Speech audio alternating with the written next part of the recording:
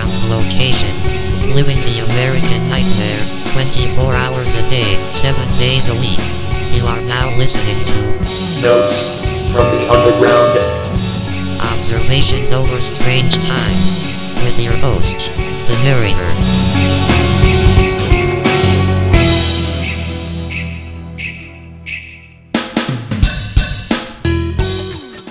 Welcome back, bud. Yeah, it's good to be back. Mr. Number one on top of the charts for 11 weeks straight. Yeah, gotta reclaim the crown, huh? Yeah, you gotta reclaim the crown now, because my buddy Josh, dude, that episode is still going. Really? Last time I looked at it, it was at 91 plays. Not bad. 91 plays in like 4 days, man. That's crazy. Yeah, pretty good. I don't care though. I have a title picked out for this episode. Yeah. I mean, it's by the time this airs, you know, the title will already be on it, so I'm just gonna say it. But Yeah. I'm gonna name this episode Eric Manos 2, Return of the King. Because even though Josh has the number one spot, you held it for 11 weeks. So right now you are the record holder. Yeah, still got the title going. I'm not gonna lie, I was trying so hard to get you back on before somebody else moved up into that spot. Oh yeah. So yeah, this episode is Eric Manos 2, Return of the King. And actually, your first episode's still getting plays too. Last time I checked the analytics on that episode, I think it was at 80. 80, yeah, that's not bad. At 80 in 3 months, that's not bad at all, man. No. Gotten a lot of compliments on that episode too. Like everybody that I've talked to about that episode is like, man, that episode was great. You know, that really set the bar, you know. So. Oh yeah. Well, we had a lot of good material to cover on that. So. I wonder how Rittenhouse is doing now. Haven't heard much about him in the media at all. The last I saw him, I want to say it was like a week or two after the trial. Yeah. He popped up on, I think it was like Glenn Beck or Dan Bongino or something. He popped up on one of their shows and did an interview. I know he did one with Carlson. Tucker. Maybe that's who it was then, yeah. Tucker Carlson. Yeah, he did a pretty good job in that interview, actually. Did he? I didn't watch it, so yeah, I just heard that he popped up. Give it a look. I mean, he goes through basically the trial and the events. Tucker asking some pretty softball questions at the end of the day, but obviously he's a little bit biased. But yeah, I thought overall it was still a pretty good interview. He's very well spoken, clear, concise kid. For being 17 or 18 or however old he is now. Yeah, I mean, as good as shot he is, he's not as good as speech, you know? That whole thing, man. It's kind of funny, too, how quick that whole thing just died. It just died right down. Well, it's because the media didn't get the result that they wanted. Mm-hmm. Had they gotten the result that they wanted, they would have ran with it, and all you would have seen was gun control. So I'm glad it wound up the way it did. Me that too. Could have been a solid mess. Oh, yeah, but now there's other messes to deal with. We got Joe Rogan, which it sounds like apparently he's just starting to capitulate now. Yeah, he's given a lot of apologies, and I'm not sure how I feel about that. At the end of the day, it's freedom of speech. Right. Like, you say whatever you want. It's your Spotify. And this Neil Young thing, and like... I got news for you, man. You haven't been popular since the 70s. Right, nobody listens to Neil Young. So if it came down like as me, if I were the CEO of Spotify, and Joe Rogan said, "Hey, I'm not really liking what's going on here," and Neil Young is saying you guys are going to pull me, or he's going to pull all of his music, I'd just call Neil Young and say, "Okay, well, I'm just going to take off all your music." Joe Rogan is Spotify. Like personified. Right. The guy is the reason that people listen to Spotify. He's the reason I went to Spotify. Yeah, absolutely. Not for the podcast either, but for my own personal listening. Yeah. Before he went over to Spotify, I would either listen to him on YouTube. Yep. Or I'd listen to him on iHeartRadio. Yeah. You know what I mean? And part of that is my own technological retardation, I guess you could call it, because I didn't even know Spotify was a thing until Rogan went to Spotify. Yeah, I mean, at the end of the day, you grew up with YouTube. Right, exactly. In our generation. Yeah. And like I said, I'd listen to him on iHeart, but it was, 75% of the time I was listening to him on YouTube. Yeah. To 25% of the time on iHeart. You know what I mean? Right. Yeah, I remember YouTube when it didn't have ads.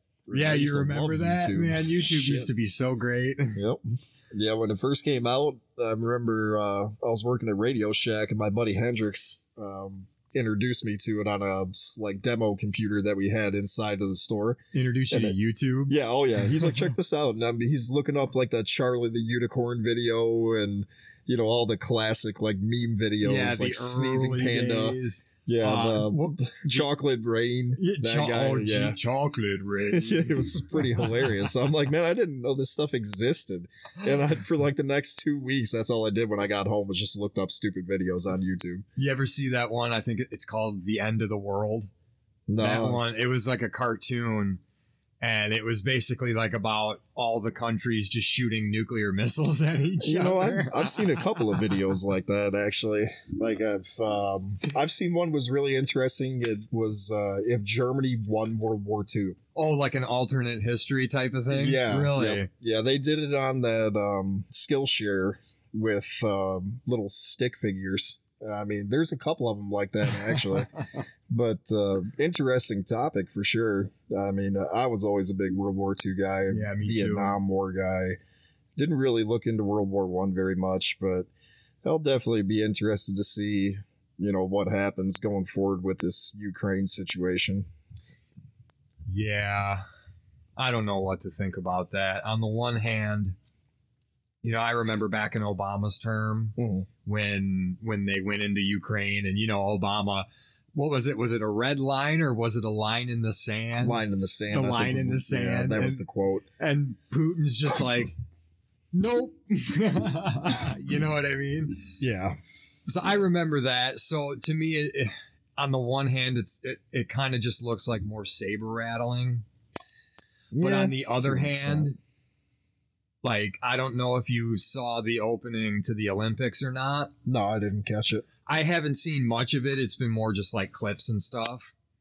But it was definitely China and Russia, united front. These are the communist games. You know what I mean? So there might be a little bit more than just saber rattling going on. You know what I mean? I would assume so. I mean, Putin just met with the Chinese president, 2 days ago? Something like that? I think it was, yeah. Yeah, and that was right after Biden announced the troop mobilization.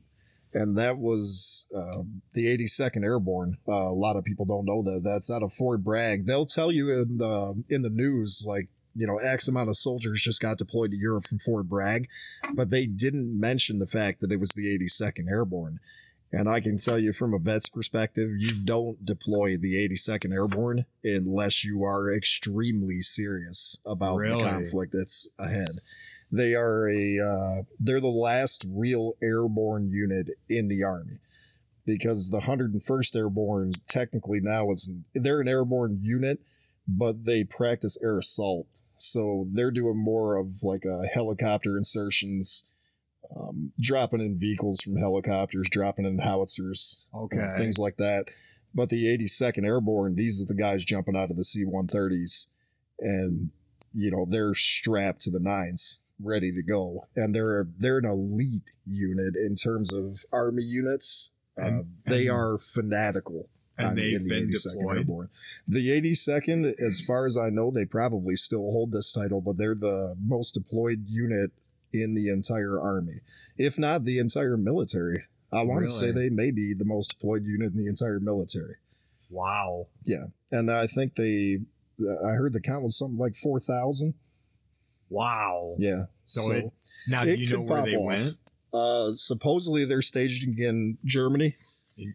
And that's pretty typical for any deployment into Europe, because Germany's the nearest, station. Right. Other than that, just Italy. There is, I think, an airborne unit, the 173rd still in Italy, but I haven't heard any news of them moving. So it could seriously... It could pop off, absolutely. If if Putin decides to cross that line, go right into Ukraine, the 82nd Airborne is there for support. And if we get involved, who's to say China doesn't get involved? And then who's to say India doesn't get involved? And then World War III, starts kicking off. Yup. So all you guys under the age of 35 that, you have like an older brother to carry on your name, you might want to seriously consider hitting the gym, because your ass is probably getting drafted if that's the case. Oh God. Yeah. Well, I'm under 30, or I'm under 35. I'm 33, so. You have anybody to carry on your family name besides your kids?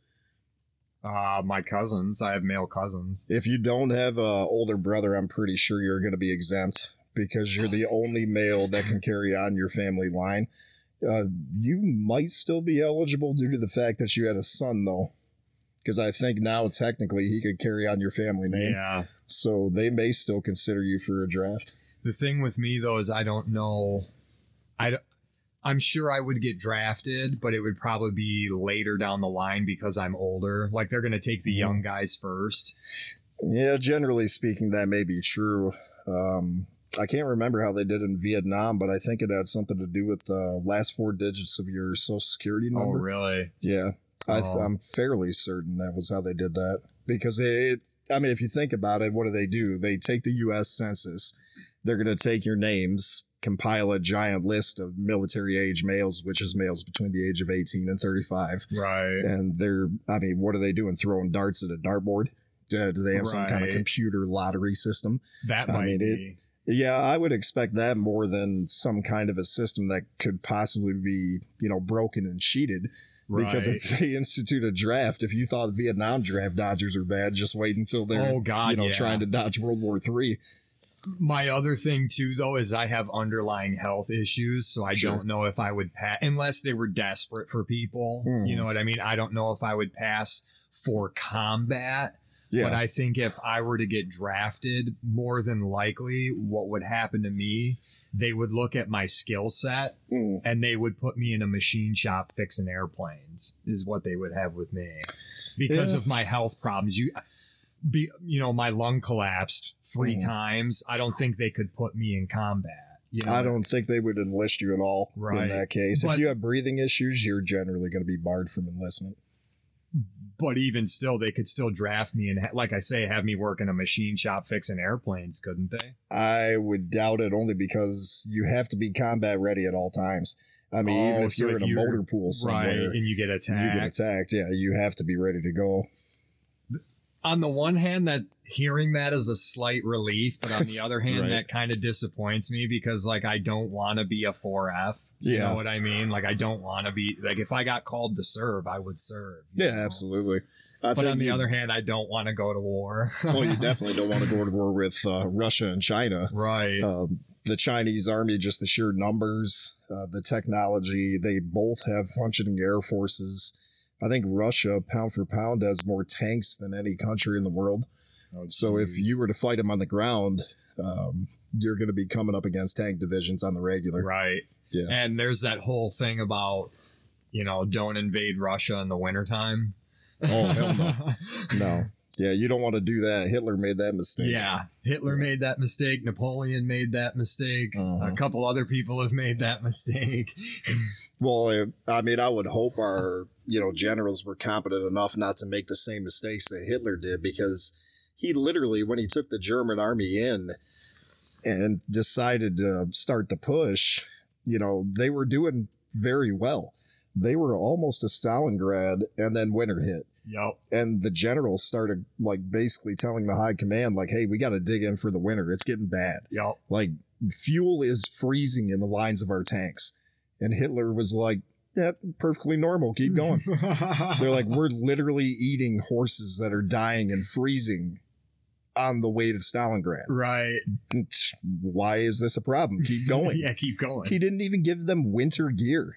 They were in standard German army fatigues. Yep. No winter boots, no hats, no gloves. Nothing. Well, shit, though, they had those guys all jacked up on meth and shit. Oh, Or, yeah. like early forms of meth. Right. You know what I mean? Yeah, but at the end of the day, the Russians just deployed a unit that was actually trained to fight in the winter. Yep. And they were properly equipped, and they pushed the Germans almost all the way back out of Russia. Yep.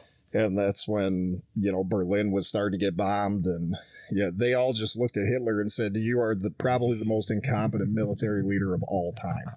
Like, had it not been for him, arguably Germany could have finished the invasion in Russia. Yeah, if they would have backed off and waited. Yeah. Or at least dug in and waited, they probably would have been fine. Yeah. But yeah, when you're trying to push through, a Russian winter. Yeah. On roads that honestly probably, I don't know. I've never been to Russia, but I would guess probably today some of them are probably still dirt roads. Oh, yeah, absolutely. But in the 40s, most of them were dirt roads. Yeah, if you were even traveling on a road. Well, exactly. There's so much open landscape in Russia. A prime battlefield for a tank division, and the Germans had the Panzers. They had the most advanced tank technology there was in the 40s, and they probably in the summertime they would have rolled right over the Russians. Yeah, but at the end of the day, with below, it was like -20 on average, I think, in the winter where they were at. So you just can't function. Right, the cold will absolutely beat you down. Dan Carlin talks about all of that in one of his specials called Ghosts of the Ostfront. Oh, yeah. Have you heard it? Yeah, bits and pieces. I talk about it a little bit in one of Todd's episodes because he's been on like 3 times now. I talk about it in one of those episodes a little bit, but yeah, dude, he talks about how like the area where the battles were fought, they like cordoned it off, and you can't go there because there's still like unexploded ordnance and shit out there. Oh, yeah. That's so, to me, that is so crazy. Yeah. We used to find stuff like that in Afghanistan, honestly. Unexploded ordnance and stuff. Yeah, we'd find them in training areas on Fort Polk. I had a brand new private come to my unit. We're walking around in a training area, and this idiot picks up a hand grenade off the ground. I mean, you've been told 1,000 times, if you see unexploded ordnance, just leave it alone. Right. But he picks it up, and he's like, hey, check it out. I found a grenade. I literally just looked at him. I'm like, yeah, do us all a favor and pull the pin, release the safety, and just let it kill you. It's like, are you for real, guy? Like, put that thing down. Oh, so what did they do with it? I take it, they get the bomb squad and everything? Yeah, they'll give it to an EOD on post, like some kind of an EOD detachment, and they'll probably blow it up, have fun with it. Because they're trained to handle these explosives. They're not afraid of them at all. Some guy's going to put on the giant, space suit. Yeah, the thing could probably go off in his hand wearing that thing and he'd be fine. They should just put that guy on the EOD team because clearly he's not afraid of shit. No, yeah. Had I walked by it, I probably would have said, hey, cool, a hand grenade, but I ain't going to pick the thing up. Right. So, I'm not picking up a hand grenade. Yeah, I like having 10 fingers and 2 hands. So, do those things have a tendency to, obviously the pin has to be pulled. Right. But do they have a tendency to just go off like that, like in a situation like that? Not necessarily. I mean, it was probably pretty safe to pick up, given that the pin was still in it, the safety was still on. Okay. The thing about the frag grenades that we carried were the fuses were really unpredictable. Like, it's supposed to have like a 5 to an 8 second fuse. So if you really think about that, you got a 3 second window. So it's not like Call of Duty where you're holding this thing and you're cooking a grenade. Like, you could try, but it's going to blow you up. It's a gamble for sure, because you have no idea when that thing's going to go off. In reality, as soon as the safety comes off, you should be releasing that grenade.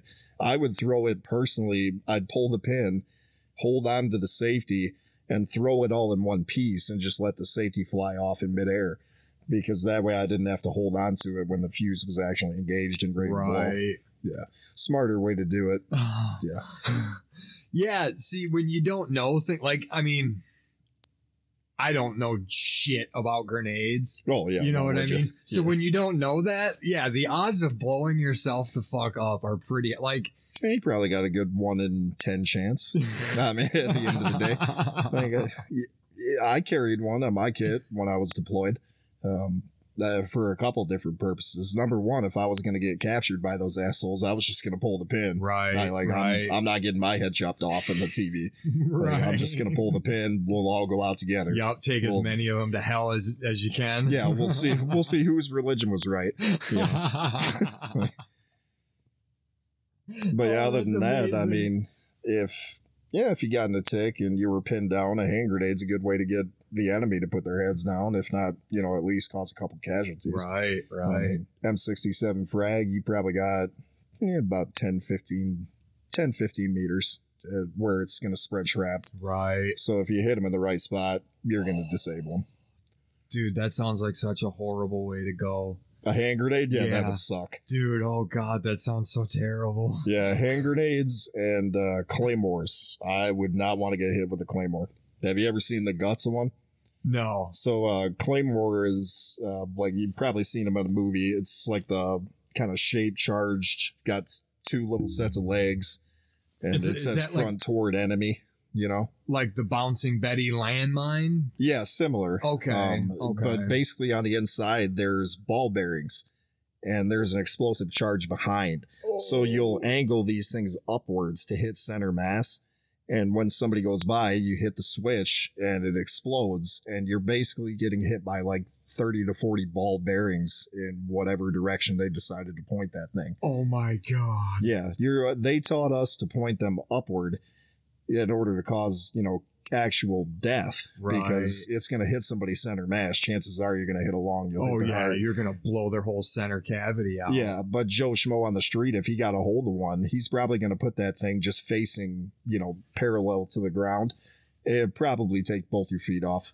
Oh my God. Chop you off at the knees. Yeah, be a real shitty way to go. Dude, that sounds horrible. Yeah, not something you want to experience. Oh my God.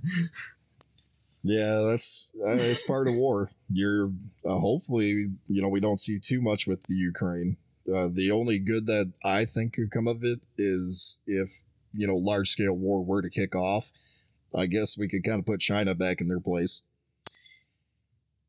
Yeah, well, see, here's what I wonder. If Putin decides, all right, all bets are off, we're going into Ukraine. Right. How do I explain this? China could almost take that as like, okay, this is our chance to go into Taiwan. You know what I mean? Very fair point. Make them take us on two fronts for starters. Yeah. And say Putin goes into the Ukraine first. Right. You know what I mean? And China, say they wait like 2 days. Which, in my opinion, I don't know that. I'm not a tactician. Yeah. I don't know that much about tactics. But in my opinion, it would almost be kind of smart to wait like a day or two. Oh, absolutely. So the whole entire world is distracted with Ukraine. Yep. And then 2 days later, bam, China nails Taiwan. Yeah, that's a very fair point. We would be caught so hardcore off guard. You know what I mean? I bet you the intelligence community probably has contingencies for a situation like that. But at the same time, are they expecting them to do that? Maybe they're expecting them to do that, and I'm just not as smart as I think I am. They may be, but at the end of the day, too, you have to consider if it's going to be full-scale war, it's going to be all of NATO versus Russia and China. It's not just going to be the United States. So true. I would say it would be more likely that if China invaded Taiwan, we would probably get involved on that front with the Navy. So you could take the Navy, encircle the island with destroyers, aircraft carriers, Marines, ready to go on these boats. And we could probably fend off the Chinese in that scenario. And then on the Russian front, we would probably use assets like the UK, Australia, Czechoslovakia, the Jordanians, Germany, depending on which way they decided to fly. I couldn't see Germany siding with Russia and China. But I think we would, everybody says, we'd be so outnumbered and their militaries are so massive. It's like, yeah, but you're not considering all the allies that we have that are obligated per NATO to come to our aid. So because I worked with, Australian, Czechoslovakians, a couple of British guys on the COP, Jordanians everywhere. The Jordanians actually have a pretty big force. And I think Australia had a pretty good sized force too for being as small a country as they are. But Israel too, that's the wild card. You could send in Israeli special forces anywhere you want, take out any strategic target. I mean, these guys are elite special forces groups. The Israelis are somebody to fear big time. Yeah. Yeah, they're trained in hand-to-hand combat probably more efficiently than any other special forces group out there. They use Krav Maga. It's martial art that's basically designed to take on multiple opponents at the same time with weapons. They're trained to disarm and kill you basically with your own weapon. Yeah. Look up a Krav Maga video. You'll laugh pretty hard. Most of the close quarter striking involves shots to the groin. Okay. There's one that a friend of mine showed me, and literally every technique ended with the Israeli in his funny accent going, and then you kick him in the nuts. Like it's pretty brutal. Like it's hands down one of the deadliest martial arts you're going to find. Okay, 1 second. YouTube's loading. Yeah, I think it's KravMaga.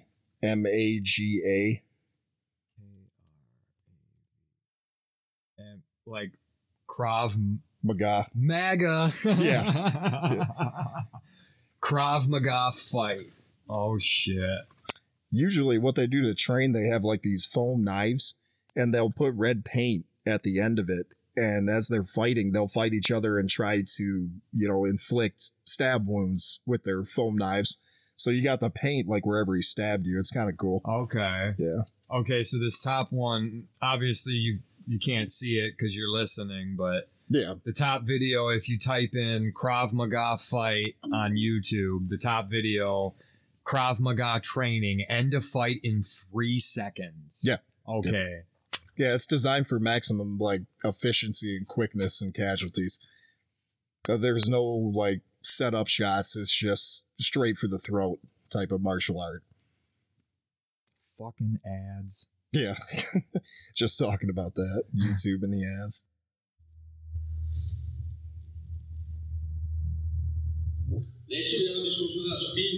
Okay, so he's speaking Israeli. Yeah, he's going to shove to create space there. He's probably explaining, like, when he gets this close, you're going to want to create space. You don't want your opponent right up on top of you. Okay. Because there's some pretty lengthy strikes in Krav Maga that are going to involve a lot of extension of your arms. So you want to keep this distance, is what he's saying. Basically, if he's within arm's reach, he's going to create separation, which is the core of any strike in martial art, really. Okay. Yeah, he's showing techniques on how to create space. Okay. This is... to describe Krav Maga, it's like a mix of judo and a little bit of Muay Thai. At the end of the day, it's basically designed for knife fighting is a huge component. Oh. So, yeah, the Israeli Special Forces, they're carrying like 12-inch K-bar knives. And if you're going to get on top of one of these guys, they're going to stab you about 6 times. Like, they don't play. They're going to come at you like Chucky, from Child's Play. Right. And just brutally stab you to death. Now, you say Israeli Special Forces. That's not the same as the IDF, right? No. This is the Israeli Defense Force or whatever? No, yeah, 2 separate entities. Okay. Yeah, it's almost like, think about it like the Army Rangers and Army Special Forces. They're both special forces groups, but they're trained in different aspects of combat. Okay. The crazy thing about Israel is like everybody has to join the military no matter what. Yeah, 2 years mandatory service. It's mandatory. Yep. I've said that would be a good thing for the United States for years, honestly. I know it sounds kind of, tyrannical, whatever you want to call it, not real free in terms of, being the United States. We're supposed to be all about freedom and whatnot, but at the end of the day, a lot of people in today's society just lack discipline. Right. And I can tell you basic training will beat that rate out of you. 2 years active duty service, if you see a deployment, you're definitely going to come back a lot more disciplined than you were before. Right. Because you have to think about the decisions you make. You know, like in today's society, you can screw up and it's almost looked at, you know, favorably. You see all these memes and quotes and, you know, oh, I fell, but I'm getting back up. And you got to experience the dark to see the light. All these freaking cliche nonsense statements. It's like, you know, if you would have took 10 seconds to think about what you were doing before you did it, you wouldn't be posting these memes that you don't follow on Facebook. Right. Exactly. Yeah. Yep. And the thing with those memes too is it's always like, ooh, I have to be careful here. This is a careful topic. The people that seem to post that shit the most are the ones, like you said, that don't pay attention to that advice at all. No. You know exactly what I mean? Like, it's just a show. Exactly. Exactly. Yeah. So jeez, don't get me started on those damn things. Yeah. But yeah, I think you're right. I think it's a discipline thing, and it's also a sense of responsibility. Sure. You know what I mean? Like, yeah, because you're going to be responsible for not only yourself, but the people around you, right? Especially in terms of safety. Like just doing basic weapons training. One of the first things they're going to teach you is not to flag somebody. Right. Like you're not going to point that barrel at anything but the ground. And if you do, especially in a training scenario, I wouldn't put it past a drill sergeant to put you on the ground and put his foot on the back of your head and scream at you for an hour about what an idiot you are. So, and you know what? Some people might call that hazing. Yeah, that's what they call it now, apparently. As far as I'm concerned, if you're dumb enough to point a gun at somebody, you deserve to have a drill sergeant stand on you and scream at you. Yeah, absolutely. You can kill somebody very easily. You can fucking kill somebody. This shit's not a joke, dude. Yeah. No, I had a situation while we were overseas. I won't name his name, but we had a guy on the cop with us that wasn't the picture perfect soldier, to say the least. He thought it would be funny to come into our little dining area that we set up with his M4 with no magazine, and I mean unloaded, but he came in like he was clearing the room. And I mean, he's pointing at every single one of us. And he wound up getting kicked off of the cop for that incident and wound up back in a fob, basically pulling on-off tower guard shifts for the rest of his deployment. Oh. Yeah.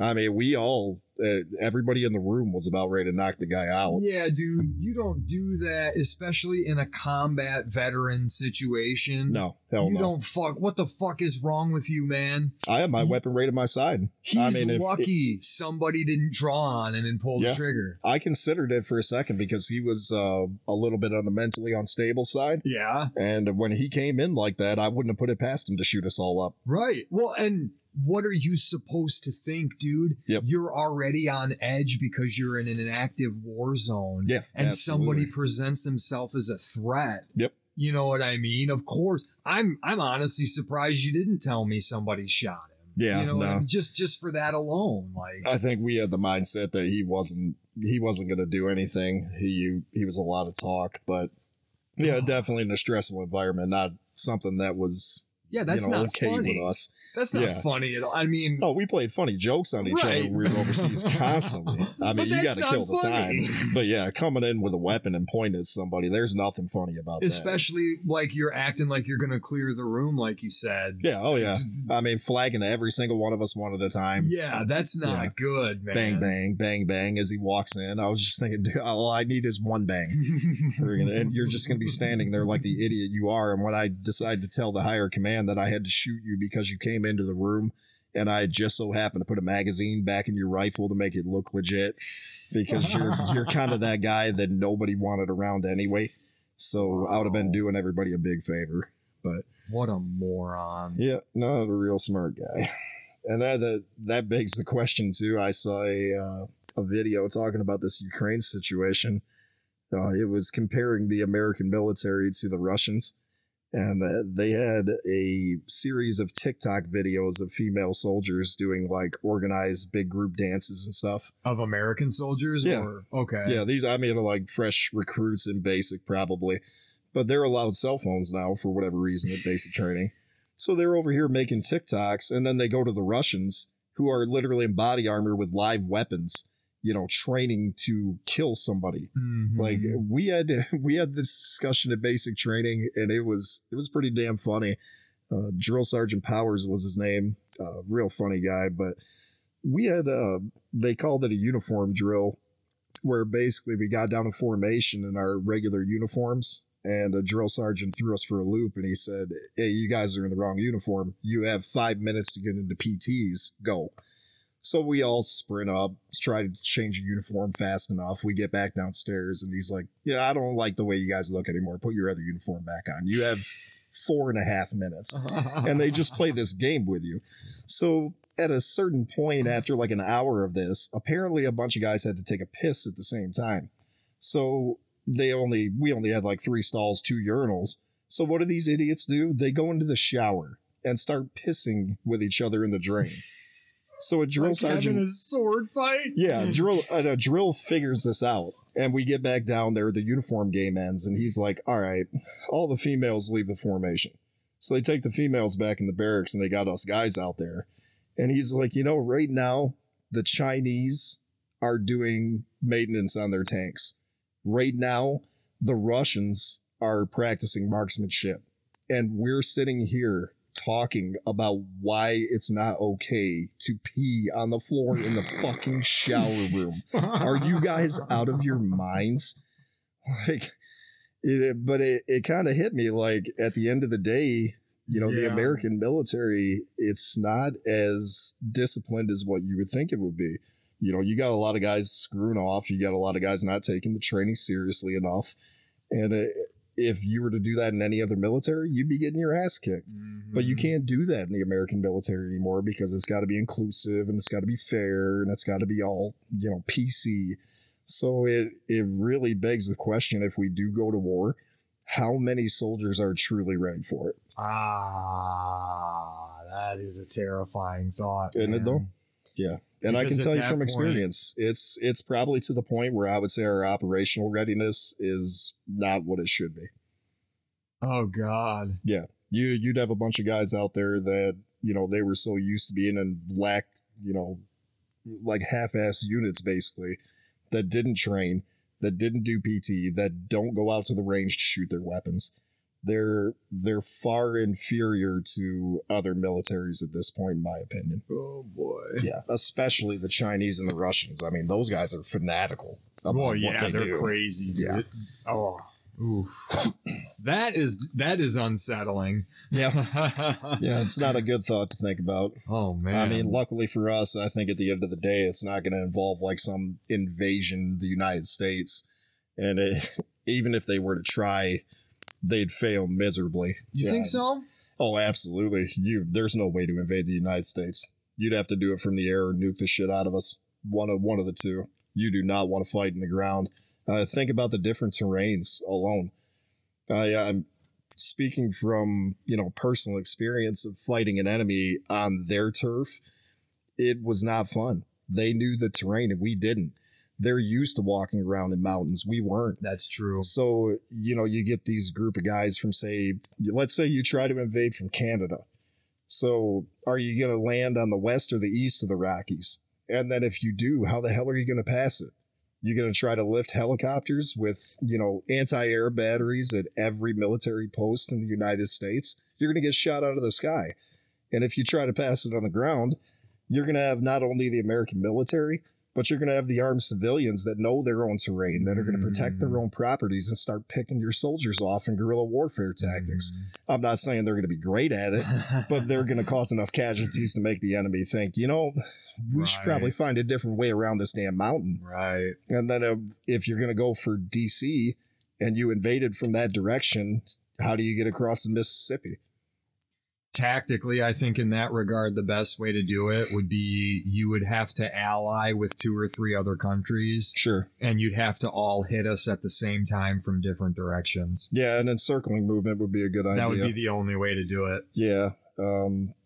It's still going to be tough at the end of the day because every state in the Union has a military post, if not 2 or 3. That, and like you said, the armed citizens. But yeah. Yep. Yeah, there's more guns per capita than people in the United States. Mm-hmm. Like, think about how many bullets are in this country. Oh, yeah. Trillions. Good God. Yeah. We're probably the largest manufacturer of ammunition in the entire world. Mm-hmm. So I don't think an invasion into the United States would be a good idea in any, form or facet. Yeah, you'd have to have a lot of men on the ground. Mm-hmm. You know what I mean? Or they would have to go through and do it extremely methodically.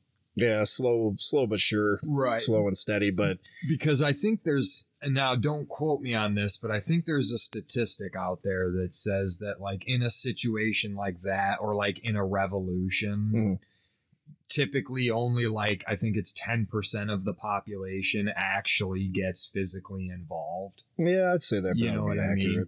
Yeah. So there's 330 million people in the country. What's 10% of that? About 300,000? I'm horrible at math. I think it's 300,000. Is that going to be enough? That's a pretty good amount of people. Spread out in different areas. It's not as daunting as you would think. But at the same time, I think that number might go up. That statistic sounds, pretty accurate.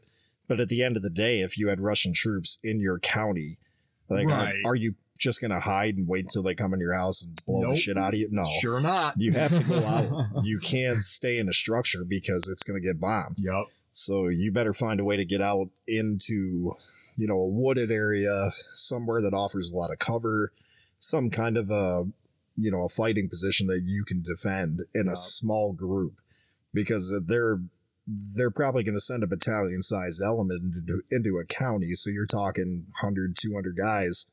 So if you could get 50 guys that knew their own landscape, you could probably take that on. Dude, all right, I'm about to take a serious dive into Fantasyland here for a minute. Yeah.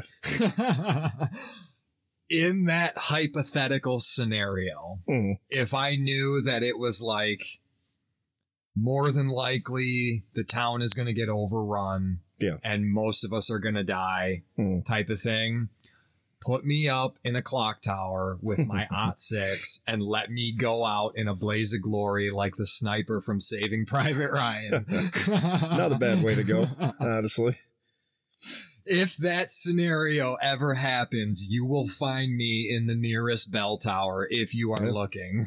Long range would probably be a lot better off because you're not going to have a fully automatic weapon. That's probably the biggest downside to the civilian arms. Is a bolt. Yeah, it's a bolt gun. But still, if you could pick them off from a distance, you might even get them to just run. Like if they can't identify your location right off the bat and they're reacting to sniper fire in a proper way, they're not going to return fire until they know exactly where you are. Right. And then they're going to hit me with a Panzer tank. That's what I'm talking about. Just let me go out in a blaze of glory. Yeah. Or take me out. Have you seen the Magnificent Seven? No, I can't say I have. All right. I don't want to spoil too much. It's a cowboy movie. Okay. And they're defending a town from like a robber baron. Yeah. Well, at the end of the movie, like the two like best shots in the gang are up in this clock, or they're in a church tower. Okay. With lever guns. I think they're 30-30s or something like that. 30. Yeah. They're up in a church tower, and one of them's Ethan Hawke. Okay. Of course. Well, when he dies, he gets hit like 10 fucking times because they bring out like a minigun? Yeah. They bring out like a Gatling gun, minigun type of thing, but like an old Western style one. You know? Oh yeah. They bring one of those out and they just light the fucking bell tower off, right? Yeah. So that's when Ethan, about what would happen to you. Right. When Ethan Hawke dies, he gets hit like 10 times. Yeah. And he falls out of the tower and he rolls down the roof of the church and hits the dirt. Oh. So I in a situation like that, I either want to go out like the sniper in The Patriot or Ethan Hawke in Magnificent Seven. Yeah. If I'm going to die, I want to go out gloriously. Oh, I don't blame you. know what I mean? Yeah, maybe you'll see Valhalla in that case. Right. Thor will look down on you with pride. So yeah, like I said, Fantasyland for sure, but yeah, that's how I want to go out. On that front though, and I don't mean to sound cynical, but I do question sometimes, a lot of the times, I find myself questioning my fellow Americans' willingness to actually Yeah, to grow a pair. Right. Yeah. Well, I don't even so much want to put it in that regard. I just think there's a lot of delusional guys out there. Yeah, absolutely. You know, like your overweight deer hunter that drinks 30 beers in a weekend. And Yeah. I'm going to fight the Russians. No, you're not, No, dude. no, you ain't. You're not. Yeah. I hope you like standing still and getting shot. Right. Exactly. Yeah, you're right. At the end of the day, you better be able to move. I mean, as a guy that knows military movement and tactics, you're not going to want to sit in one place for more than maybe 10 Right. seconds. You're going to try to establish fire superiority and maneuver on a group of enemies and eliminate them. Right. You're not going to just sit there and hope you can pick them off one by one, because a Russian unit will maneuver on you. Yeah, Like, absolutely. before you know it, the 6 guys that you were shooting at that were at your 12 o'clock are going to split into 2 groups, and all of a sudden you're going to have them at 12 and 9, and then you're looking around like, crap. Yup. And the group at 9 is pushing through your position as the group at 12 is now advancing on you. Yeah, I mean, that's scary shit. Yeah, dude. So you're not going to react properly. You'll probably spray and pray. Might hit one guy. Or but- freeze. Oh, yeah, a lot of guys would just lock up. And that's my biggest concern with myself, because I have no combat. And that's why I don't talk tough either. Like, Yeah. I'm going to go out and fight I mean, I'll try. Yeah, I'll do my best. But my biggest concern with me in that situation is that because I have no training at all, I know how to use a gun, but knowing how to use a gun and knowing how to fight in a firefight are 2 completely different things. Yeah, and just the experience of it. Right. I mean, they do stuff at basic training to get that fear out of you right off the get. Yeah. You're talking, I think, week 7 or 8, we did the second field training exercise where we did a big confidence course. It was the middle of the night, you know, field covered in mud, obstacles you got to get through, low crawling under constant heat of wire. And they're the whole time they're shooting 240s above your head with tracer Jesus rounds. Christ. So, I mean, you see these tracers flying above you and you hear gunfire. They're simulating the fact that you are being shot at. And it's designed to get that fear out of you to be able to say, okay, there's gunfire around me, but I'm still, you know, a soldier. I can still move. Right. Because a lot of people hear gunfire and just look toward it. What are you going to do? Deer in the headlight it? You're going to get lit up. And that, again, that's where I come, like you say, like a lot of people hear a shot and they look towards it. Yep. I base all of what I say about this topic on my own experience as a deer hunter. Okay. Yeah, right. If I'm sitting out in the woods and I hear a shot go off, I look off in that direction. Oh, of course. 2 years ago, after we moved into the house, I had a bullet fly past me and it scared the living shit out of me. Did you hear the snap? I heard, okay, luckily the way the terrain is, I think the bullet hit the dirt behind me. Okay. Because the way it was is, I'm pretty sure the guy that shot was across the field. Yeah, gotcha. You know what I mean? And people out here, even though you're not supposed to, they hunt with rifles. Yeah, absolutely. And you can tell, and I know it was a rifle because you can tell the difference in the crack of a rifle versus the boom of a shotgun. Oh, yeah. You know what I mean? That's good that you can even distinguish that. A lot Right. of people wouldn't be able to. So I heard the shot go off, and I think he was facing me, and I didn't know he was there. Yeah. Because he's on the other side of the field, and the field kind of gradually goes uphill until it gets to the property line.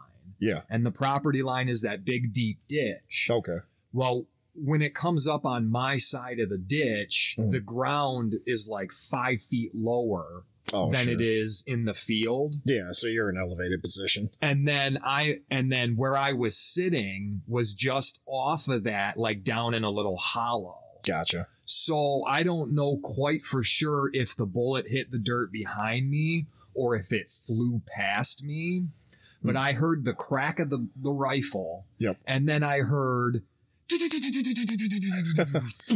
So if you heard a noise like that, that round likely hit something as it was coming past you, because that noise that you just made is a percussive. tumbling bullet. So yeah, the bullet was likely tumbling in the air.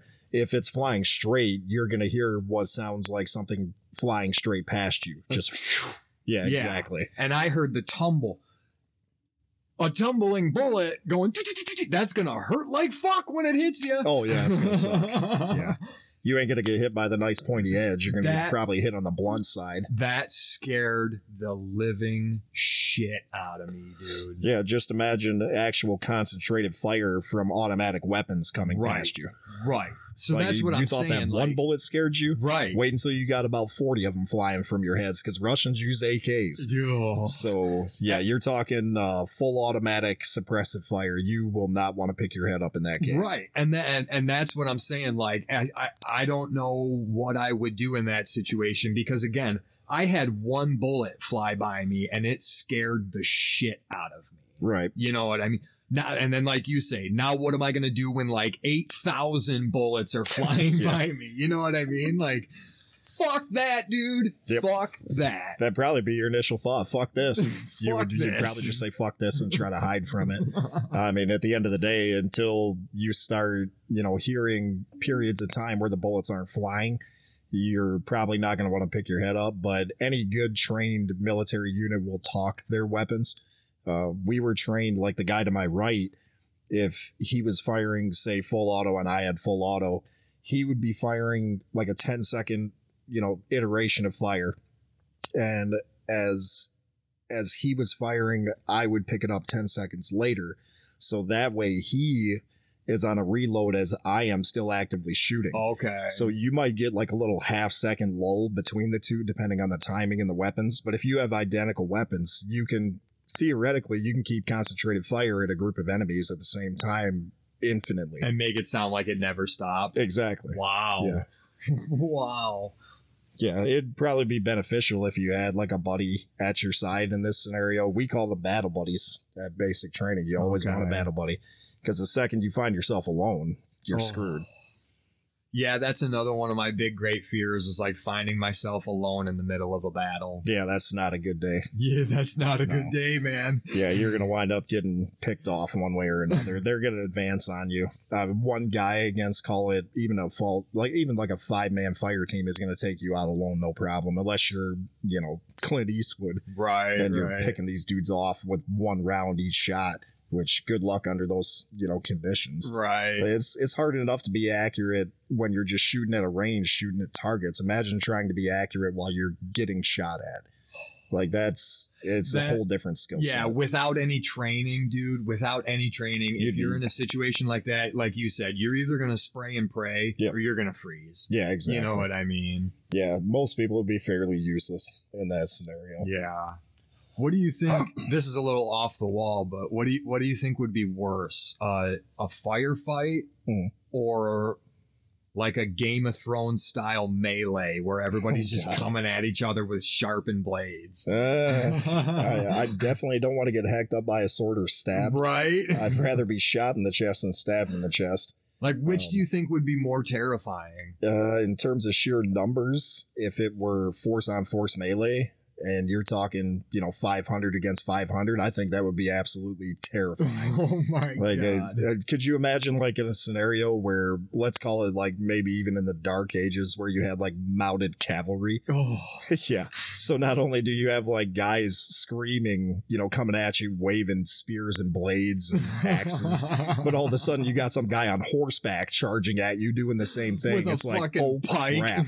Yeah. Like, what the hell am I going to do about this? Guess I'm gonna have to try to take him off his horse, or stab the horse. Unfortunately, I mean, but yeah, that's not something I don't think I'd want to be involved in. Man, that was those dudes were like real like dudes. You know? Yeah. Like, how do you just face down somebody swinging a fucking sword at you? Yeah, that's definitely a pretty.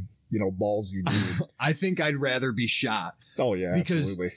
Getting shot is going to hurt like probably nothing else in the world. Yeah.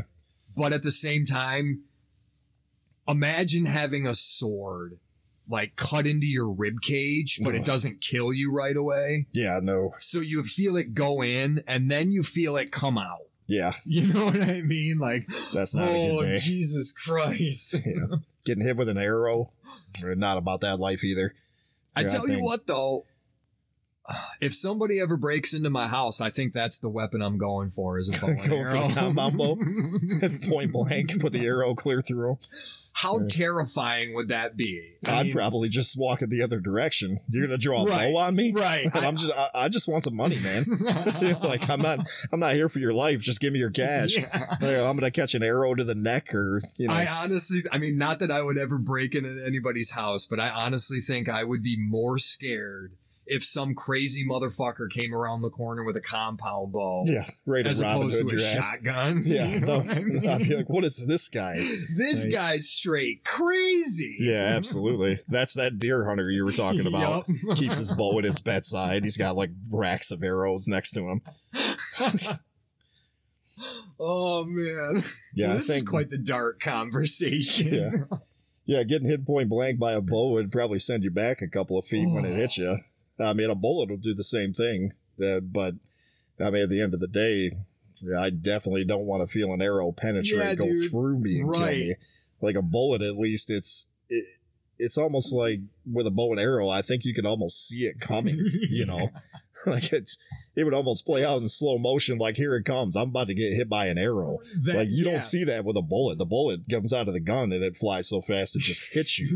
Like you're not Neo from the Matrix, but if some guy at 30 yards comes at me with a bow, I'm going to see that arrow fly before it hits me. Yes, you will. That's going to be pretty bad. You just got a knife shot at you. Yeah. You know what I mean? Like, holy shit. Yeah, no thank you. So, yeah, don't break into my house because that's what I'm coming at you with. That's a scary thought, too, man. Somebody breaking into the house. Even though, from everything I understand, it's actually one of the least likely things to happen to you. Somebody breaking in the house when you're home. Right, yeah. You know Most what I people mean? see cars in the driveway. They're looking for easier targets. Right. So if they know you're at home, they're likely not going to come in. And if they do, they probably have bad intentions for you, not your property. Right. Yeah. So, but even still, just the idea of like, you know, being at home in your boxer shorts, sleeping at 2:00 in the morning. Yeah. You know what I mean? And all of a sudden you wake up and your TV's moving around and you know what I mean? Like that's a horrifying thought. Yeah. I probably, at the end of the day, I mean, it's property. You know, I've always seen the Facebook meme, like, you know, somebody broke into your house, steal your TV and you shot them. So your stuff was more important than your life. And it's like, well, yeah, it kind of is. I'm sorry. The guy's useless. He's a thief. Yeah. So, yeah, my guitar, my computer is way more important than that, you know, low life's life. I agree. So, at the same time, though, I mean, if it was a situation where like they were holding me at gunpoint, yeah, I just be like, dude, take the TV and get the fuck out of here. Yeah, you know absolutely. what I mean? I just take it. It doesn't matter that much. Yeah. But again, like if I got the chance to come at you with a bow, I'm coming at you with a bow, motherfucker. Yeah, go raid the Target with the rest of the low lives. Go out to California and steal there onto you the go. trains like everybody else. Yeah, isn't that crazy? Oh, it's just breaking down out west. The whole society out there has collapsed, basically. I saw some of the pictures of the trains that got raided. Yeah. And it's like, what the hell is this? Is this the old West all over again? Like, Yeah. Are we back to robbing trains and shit like that? Are we really back to that? I mean, they loot with impunity at this point. They're not charging petty crimes in California at all. The DAs are not going to prosecute. They've literally, at this point, the state government will tell you that thievery is not really a crime. Wow. I mean, that's the way it seems. There's businesses all over California that are shutting their doors Yep. because they can't keep up with theft. Like, at the end of the day, the profit margins aren't there anymore because they're more worried about losses than they are profits. Mm-hmm. So, I mean, at a certain point as a business owner, of course, you're just going to shut the doors. Right. I mean, it's sad that it's gotten to that point. I mean, this whole defund the police movement kind of died out, but I think it gave you an idea of just how lawless some people would prefer the society to be. I agree. I agree with that 100%. Yeah. They're not going to figure it out until there's no more tax revenue in that state. Yeah. You know what I mean? That's And probably fair. they already are like, well, why is everybody leaving? Like Tesla left. Yeah. You know what I mean? Facebook I don't know if you've heard this or not. And I read it in an article a couple of weeks ago, but I guess Facebook just signed like one of the biggest real estate deals in like national history in Austin, Texas. That doesn't. It's either me. Austin or Houston, one of the two. That's still the most liberal place you're going to find in Texas is Austin and Houston. Right. So that makes a lot of sense. And Which is funny. Their tax law on businesses is a lot more, favorable than California. That's why they're all leaving. What's the corporate tax rate at there? Like almost 30-40%, some nonsense at the end of the day. Right. They're over-regulated. They're, micromanaged down to the T, and then you're going to tax them to death on top of that. Yep. The only companies that could survive there were companies like Tesla and Facebook, multi-billion-dollar companies. Right. Like, just think about, Joe Blow trying to, open up a barber shop or something in California. Mm-hmm. He ain't going to make it. Nope, he ain't going to make it. There's no way. Especially with all the because isn't California still like knee deep in COVID regulations too? Like, oh yeah, you still got a mask and you got to be 100 times vaccinated. And yeah, that's another topic. The pandemic. Have you seen the shift in opinions now? Oh in the Biden administration that we just have to live with it now. Yep. He's stuck between a rock and a hard place because a lot of countries have actually lifted their restrictions. Yep. The UK just lifted the last of their restrictions the other day. Mm-hmm. So at this point, the United States has to shift positions. But he said when he was on the campaign trail, I'm going to shut down the virus. I'm not going to shut down the economy. I'm not going to shut down the schools. I'm going to shut down the virus. And he couldn't do it. Yeah, how'd that work out for you, Joe? Yeah, exactly. I mean, it's impossible.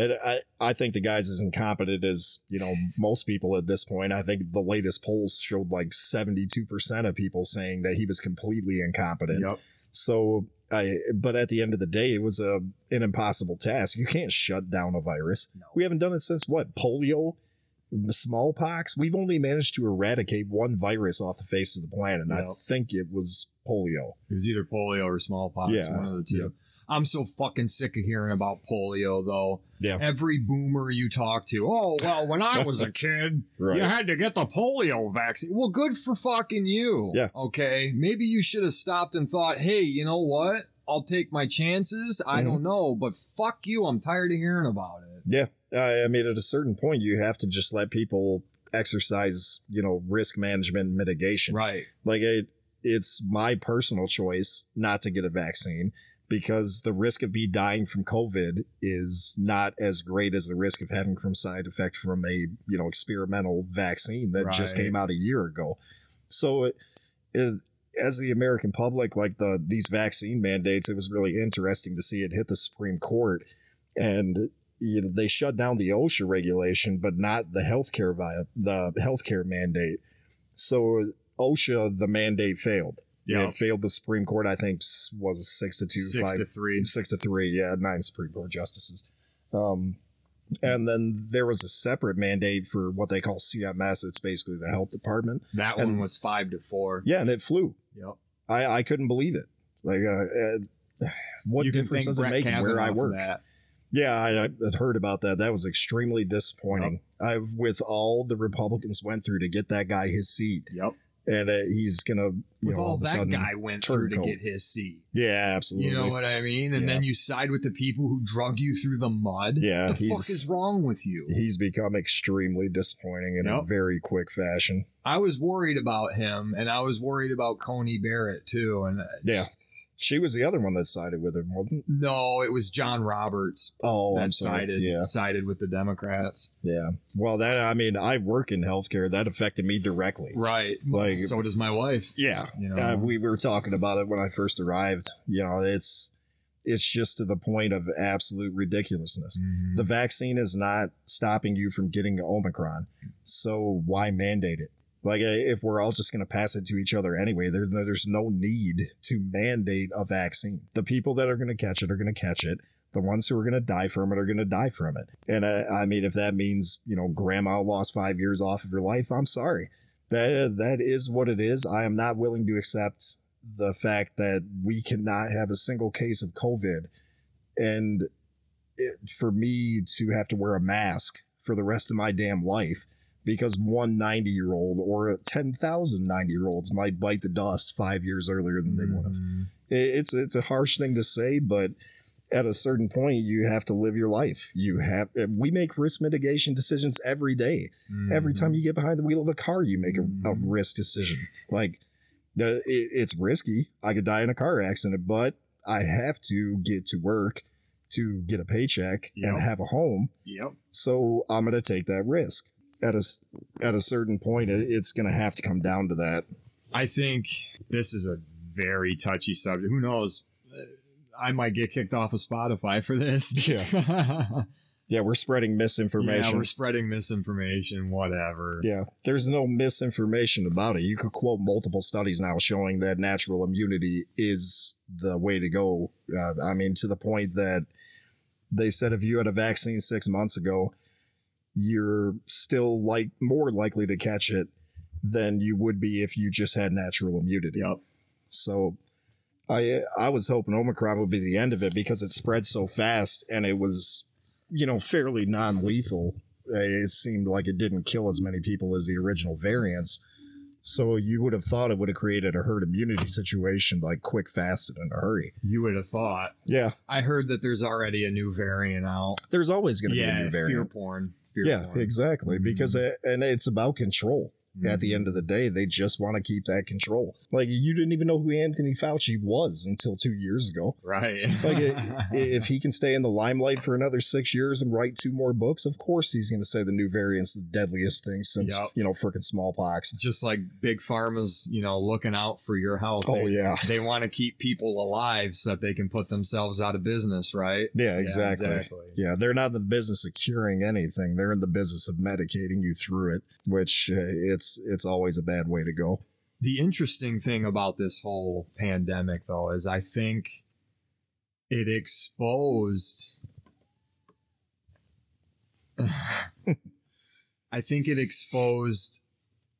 who is susceptible to authority and who is not. Yeah, it separated the weak-minded from the strong-minded in a very quick fashion. I was looking for a very gentle way to say that, but basically, that's what I'm getting at is... Yeah, you got the people that follow the mainstream media, and they're terrified of it. Mm-hmm. I know coworkers that are terrified of it, to the point, they're calling into work when we have a positive case walk through the door. Mm-hmm. It's like, what?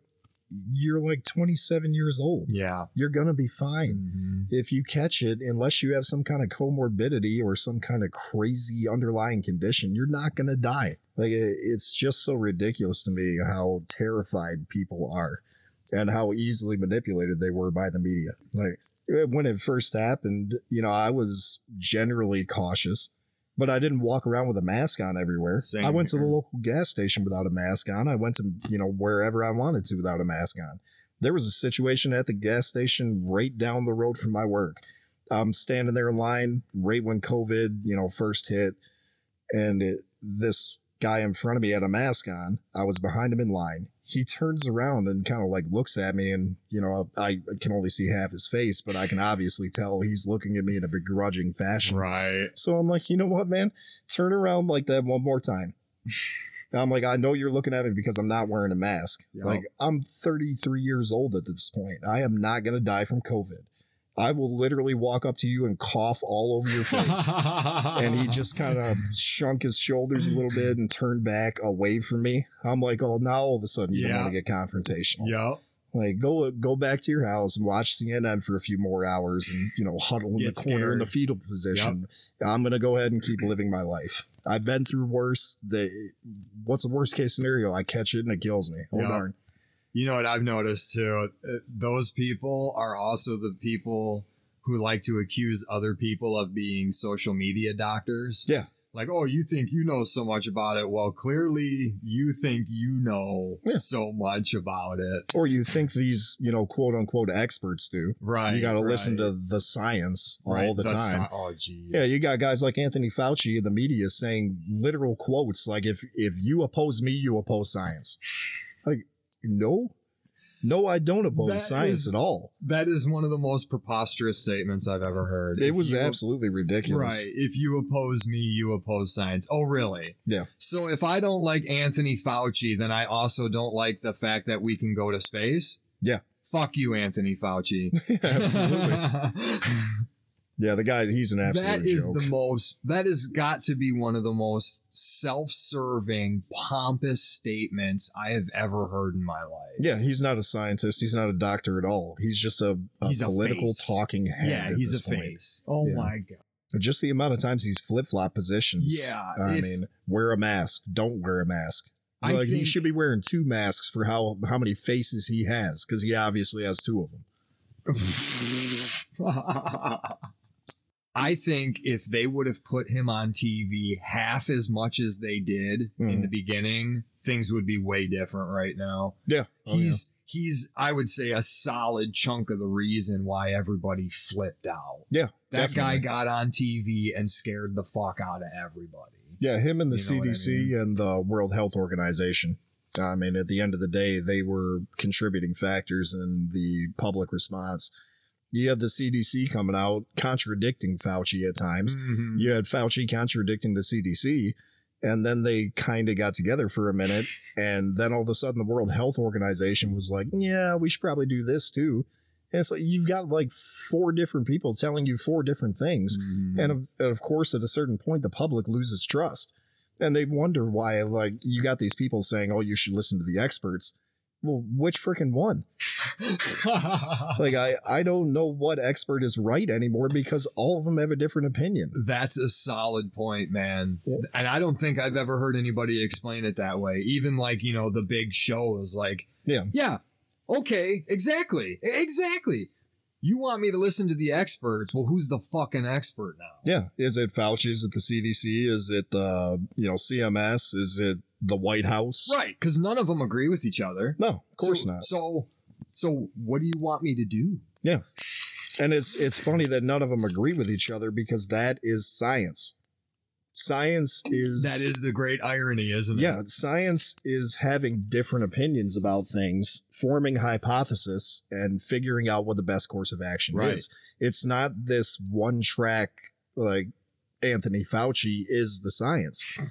Like, he is not the science. He's just a guy. And at this point, he's so embedded with the White House that he's not even a guy anymore. He's, like we said, just a talking head. Yeah. He's going to push whatever policy the White House wants him to push, regardless of the science. He doesn't care about the science. All he cares about is being on TV and hearing his own voice at this point. Well, for Christ's sake, the guy, what is it? Who was it that was talking about him doing an interview? And in the background, there's a big fucking painting of Anthony Fauci. Yeah. Who the fuck has a picture of themselves? I could quote a few guys. Saddam Hussein, Adolf Hitler, Joseph Stalin. Oh, hey, how about those guys? Yeah. Yeah, exactly.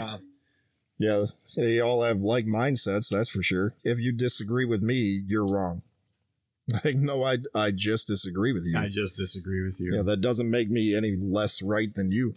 The fact that guy is sitting in a room with a giant painting of himself tells you everything you need to know about Anthony Fauci. Yeah, pompous, self-absorbed. That man's ego is 10 miles wide. Oh, absolutely. You know what I mean? And that is something you can't... I have no problem with self-confidence, but when you just have a blatant ego problem, I don't like you. No, I just don't like you. It's narcissism at its finest. Exactly. Like, it's one thing to have a family portrait. It's another thing to have a selfie up on your wall that you had some poor guy paint. Exactly. He's probably sitting there the whole time like, I can't believe how freaking pompous this old man is. Yeah. Why am I... Oh, that's right. He's paying me like $100,000 to do this. I might as well just suck it up. You know what? To be fair... Because I'm not a painter, but I'm a sketch artist. Yeah. If somebody like Anthony Fauci offered me $100,000 to draw a picture of him, I'd be like, sure, I'll take your money, you dumbass. Yeah. And then somewhere in like his jawline, you hide like a penis. Yeah, like, I'll just give him a dick tattoo right in the bottom of his jaw. Just somewhere really inconspicuous where he might not notice and still put it up on his wall. Put it up like in the corner of his lip. There's just a real tiny dick. That you got to use a magnifying glass to see it, but there's a dick going in his mouth. Little spurt. If anybody's listening and you want to commission me to draw that drawing, I will draw that drawing for $100,000. Yeah, probably be better than what's his name, Hunter Biden's photos that he paints, or his portraits, whatever you want to call it. I haven't looked at him and his work. It's awful. You're the first person I've heard say that, though. Really? I've heard people say it's not as great as other people make it out to be. Sure. But most people I've heard talk about Hunter Biden's art are like, it's not bad. It's actually pretty good. Yeah, so was my picture of a whale from 3rd grade. It wasn't that bad. So what is it, like that abstract, pretentious prick art? Yeah, basically. Okay. Yeah. He probably sits in his, room with a canvas and splashes paint on it And calls it art. Calls it art. Yeah. Right. Okay. But I mean, that's kind of modern art in a nutshell. Right. If you really think. Like, what's the last amazing piece of art that you've seen? I bet you can't even name one. Maybe something. Who's that one really good graffiti artist? Banksy? Maybe something by him. The guy that does, like those really famous, I think they're graffiti. So they do like murals? Yeah. I think it's Banksy. I'm not 100% sure on that one. Right. But maybe something by him. But again, how often do you see that? Yeah, and is he a Da Vinci? No. I mean, he's good. The guy's fucking good. But we don't have in this generation, outside of a few musicians that I might throw in the mix, you don't have any true artists anymore. You have a bunch of people that are rehashing old ideas. That's a good point. Yeah. That's a solid point. And even in my own work, ooh, that's a harsh judgment of myself, but I guess I'll make that. I never really thought about that before. Yeah. But I'll use my drawings more than my music. Sure. But because I don't like to pick on my music, I'm very sensitive about it. It's my baby. Understand. But my drawings, when I draw, I don't really draw anything that I create in my mind. Yeah. Unless I'm like sketching up a blueprint for something. Sure. But I'm like obsessed with the realism genre. Okay. Like I have this strange obsession with, if you look up on YouTube, there's all these crazy fucking videos of people that can draw so well that you can't tell if it's a photograph or if it's a drawing. Oh yeah, like, I've seen this. They'll put the pictures side by side and it's almost impossible to tell. I am fucking obsessed with achieving that level of ability. It's you know what I mean? So that's kind of mostly what I do. I'll take pictures that I think are cool and I'll draw them out and try and get them as good as I can get them. Yeah, sure. But like exactly, I'm just rehashing shit when I draw stuff out. Yeah, and I mean, who isn't? Right. There's not a lot of original art out there. Even a lot of musicians are, they all have influences, of course, but you look at like the band that always drove me nuts was Greta Van Fleet. And I'll tell you why. Because those guys were pompous enough to sit down in an interview and say that Led Zeppelin was not an influence on their music. Yeah. Like, are you kidding me? You are Led Zeppelin. Yeah, you guys totally stole your act from Led Zeppelin. Yeah. When I first heard that the song that we played in the band, I thought it was some unreleased Led Zeppelin tune. That's what I thought too. And I was blown away because I'm a huge Led Zeppelin fan. So I was like, there's no way I don't know this. Yeah, exactly. Yeah, and then you look them up and there were a bunch of kids from Michigan. Yeah, from Frankenmuth, I think. Yeah.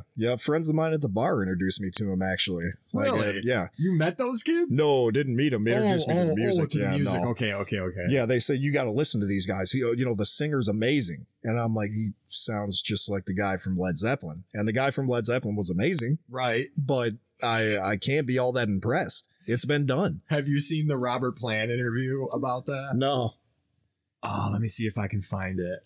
He's cool about it. He's really cool about it. He just kind of makes like an underhanded joke about like, yeah, I heard them. I know a guy that can sing like that. Let me see if I can find it though.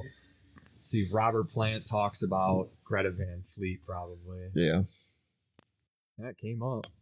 Okay, it's a 54-second clip. Incoming rock and roll bands that you really, really rate? There's a band in Detroit called Greta Van Fleet. I might get in trouble for that. You could probably edit out the track. All right, stop playing it, you guys. Come on. They are Led Zeppelin 1. Yep. It's like, the kid looks like he's just dropped out of a kind of beautiful little singer. Yes. Very small. I've seen them. Yeah. They're really, really young. Yeah. I've seen him. I hate him. He has got such a huge voice, that young fella. And he borrowed it from somebody I know very well. If those kids would have just come out and said, were huge Zeppelin fans. Oh, I would have respected him at that it point. would have been way more acceptable and respectable. Yeah. You know what I mean? But the fact that they tried to hide it, it was like... And they've died off so quick. Well, that's probably why, though. Yeah, they have... I mean, at the end of the day, if you're going to be a Led Zeppelin cover band or a tribute band, just do it. Yeah, own it. I would love it. Like, if those guys advertised themselves as a Led Zeppelin cover band and played Led Zeppelin tunes or a tribute band and say they played at some place in Detroit that I, was nearby, I would go see them. Absolutely. I think it'd be a great show. Those guys are awesome. Yeah. Yep. But you want to sit down and say, oh, no, I don't even know who Led Zeppelin is. Who's Led Zeppelin? Get out of here. Isn't that a guy from the 40s? Yeah. But yeah, I agree. Most new art nowadays is just rehashes and then a lot of pretentiousness. Yeah. Yeah, that's, even in the talk show world, you got a lot of people that just mimic other people now. To get into talk shows, that whole Whoopi Goldberg thing is still cracking me up too. Dude, you read my mind. I was just going to bring that up. I was literally just going to bring that up.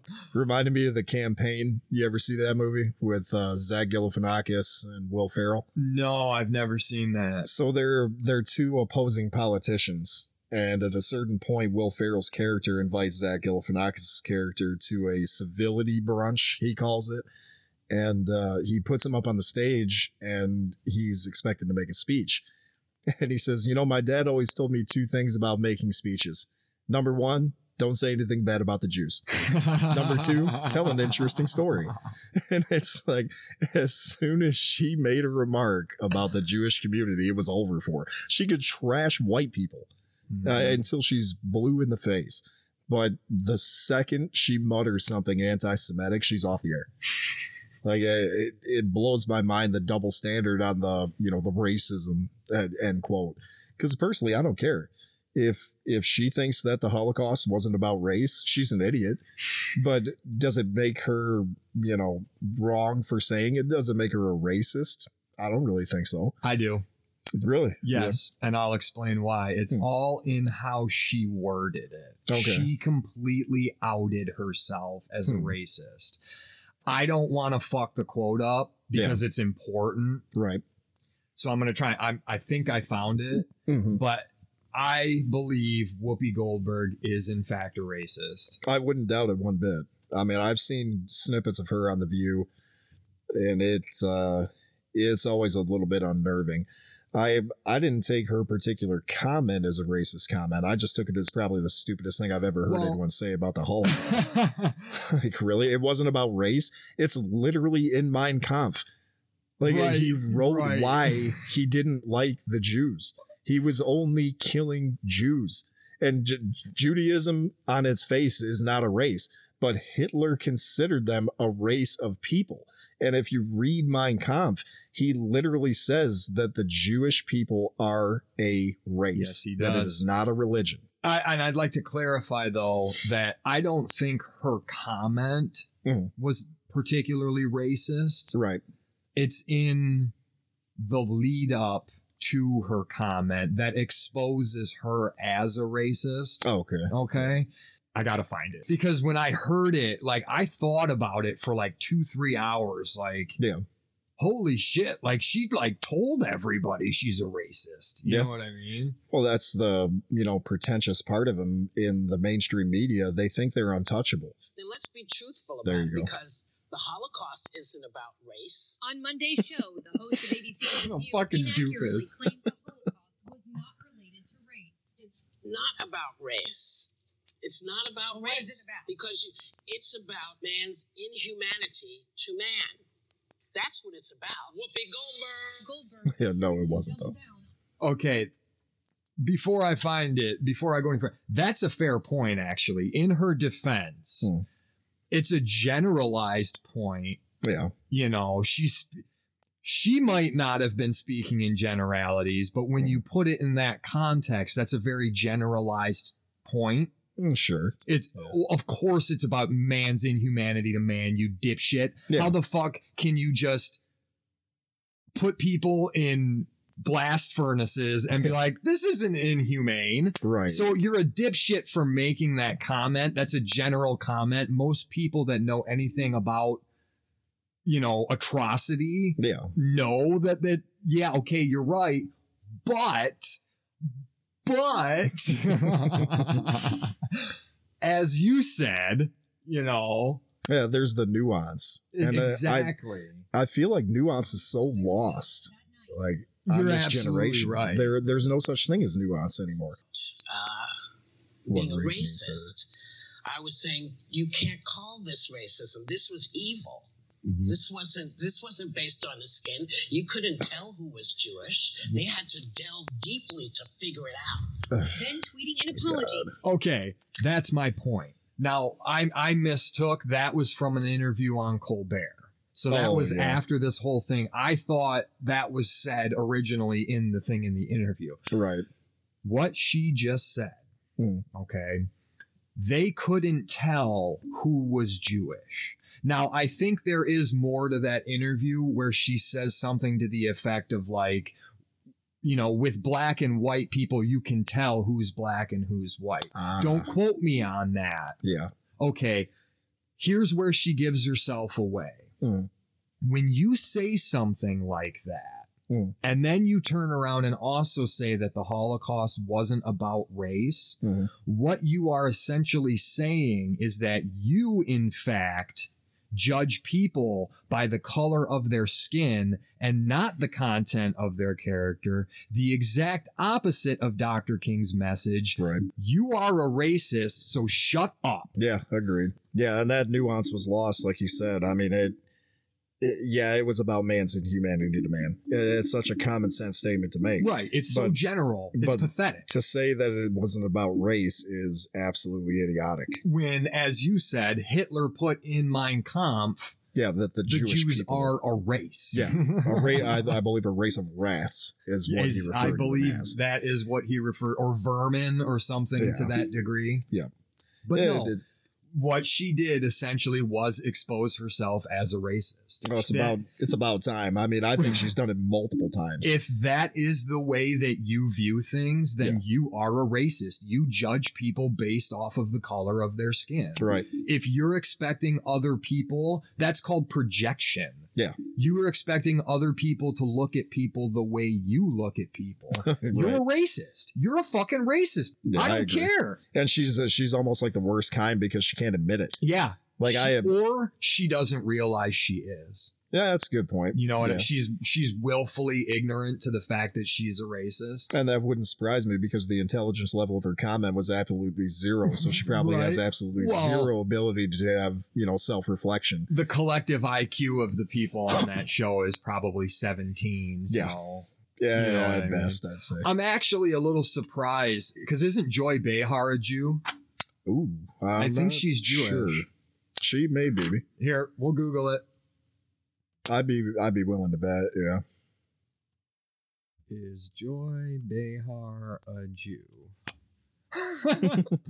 www.brainyquote.com. Joy Behar. I'm Italian, but some people think I'm Jewish. So maybe she's Italian. I don't know. I always thought she was a Jew. Yeah. Never mind. That nullifies. I was going to say, if Joy Behar was a Jew, I was actually surprised that she didn't, kind of get really pissed about that. Yeah, she would have. Right. So she's got a very defensive attitude in a lot of situations. Right. Like if you've watched clips of The View where they bring on opposing viewpoints, she's one of those that'll just try to talk over the person when they're actually making a valid point. And that's like, to me, that's the end all in an argument. Like the second you try to silence me by just overpowering me, you realize that you have no basis in your argument and that you are wrong. And I'm going to be right, so you have to find a way to get me to stop making my point before you look like an absolute idiot. Yep. Nailed it. Yeah, I just... Oh, Jesus Christ. Well, it begs a lot of things into question, like we were saying about the nuance being gone and things, like with the Winter Olympics, going on and the, transgender debate, whether or not, trans athletes should be able to compete with other genders. Like that became another, you're just prejudiced. Right. It's like, no, I'm not trying to be prejudiced. This situation is very nuanced. Right. There's a lot of nuance to that situation. Like are there some trans athletes that should probably compete in their, assigned gender? I think Yeah. Are there some that could possibly be in the class of, the gender that they've switched to? Maybe. But in terms of certain sports, it shouldn't be allowed at all, in my opinion. No, I agree. I think that, was it Dana White got in a lot of trouble for that in the UFC? Dana White and Joe Rogan got in a lot of trouble for it. Yeah, because there was a trans athlete competing in the UFC, and they were beating opponents to the point of like near death. Mm-hmm. Like, you're going to hurt somebody in this case. You have to establish that nuance and say, I understand that you went through this gender assignment, reassignment, I should say, but that doesn't make it okay for you to beat up on women. Right. Like, it just doesn't. You're a man. You have a better bone structure. You have more muscle mass. You have more strength, generally speaking. Right. So you can fight a girl 5 times in your weight class, or above your weight class, I should say. You're probably still going to win that fight. Right. Like, unless you run into, Layla Ali. Or Ronda Rousey or something. I don't know. She kind of fell off. I was a fan of her at first, and then she just kind of became a one-trick pony, from a guy that knows combat sports. I don't know much about that stuff. She was nothing but jujitsu. Like, she's a very good wrestler in jujitsu. She won 70% of her fights with an armbar, and I think it got to her head because eventually she faced Holly Holm, who was a world championship kickboxer. Okay. And it was kind of like an eat your words moment, because she did an interview with some late night host, and she's like, yeah, I know how Holly thinks this fight's going to go. She's going to kick me in the face and knock me out. Well, she gets into the cage and decides she wants to try to stand up with this chick. And she's getting beat bad, real bad. And she starts reaching. And once she reached, Holly Holm whipped around with her left leg and clapped her right in the jaw. Nice. Knocked her out. So it went exactly the way Holly Holm thought it was going to go. That's what happens when you get arrogant. Yeah. That's what happens when you get arrogant. You get kicked in the face and knocked the fuck out. Yep. Absolutely. Yep. Again, I'm all for confidence, but I don't like arrogance. No. I don't care for arrogance at all. Yeah. I think it's a society of arrogance now. Mm-hmm. Everybody thinks their opinion is the right opinion, and there's no more room for, others' opinions. That's a solid point. And I would also like to add a little tagline to that statement. Though I don't care for arrogance, I recognize that I have arrogant personality traits. You know what I mean? No one's perfect. You know what I mean? Yeah, absolutely. But generally, I just don't care for it. Like, man, just be cool. Just be cool, man. Yeah, there's a lost art to being humble in today's society. Right. Like, being a humble person, like, you definitely don't want to get walked all over. You have to have self-confidence in order to function in society. Yeah. I mean, if you don't, it's crippling. I would say probably 80% of the people that suffer from depression are suffering from some form of self-confidence issues. But I agree with that. I think that's a solid, without having scientific background on it. Yeah, I think that's solid, man, because it almost brings up like the question of social media and its effect on society, because I think self-confidence has gone down since the inception of social media. I agree. You used to see a lot of confident people out there, like a lot of people that knew what they were good at, that knew their strengths and played to those strengths and, advanced in society. But now there's always that person on Instagram that you want to look like. And that every time you see a picture of somebody that you think looks better than you, you're losing self-confidence.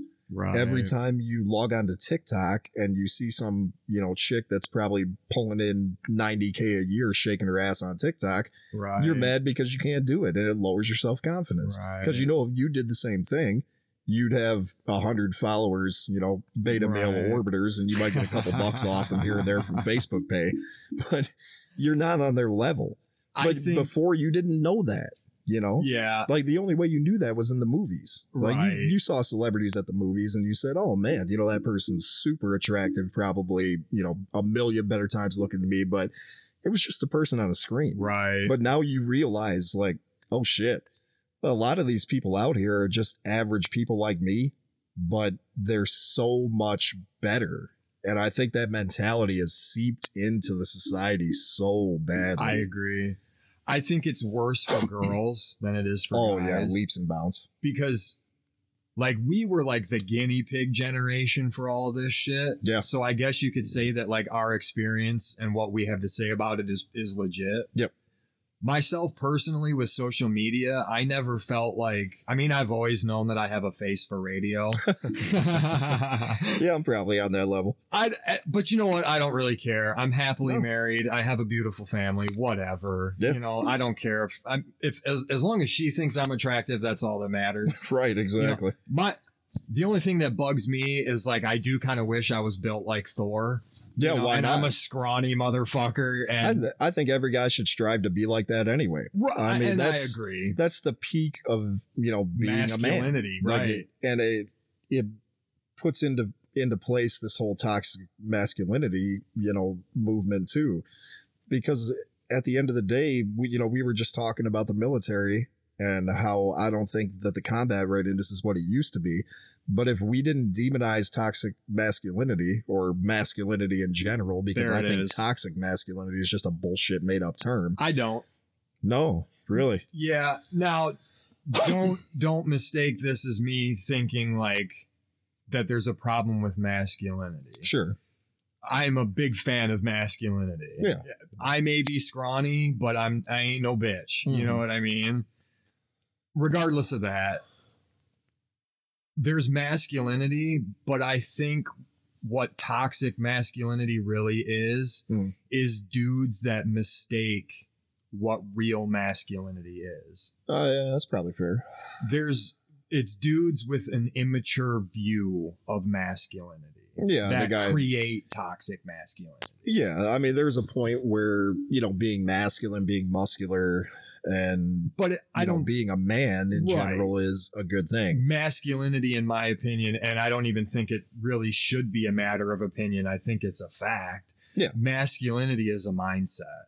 Yeah, definitely. And that's where I think the toxic, misunderstood version of masculinity comes in. Yeah, you're talking the guy that wants to get into a bar fight just because he walked into the bar to prove that he's a man. Exactly. Yeah, that kind of mentality is unhealthy. A real man, at least this is what my understanding of a real man is. It's what I strive to be.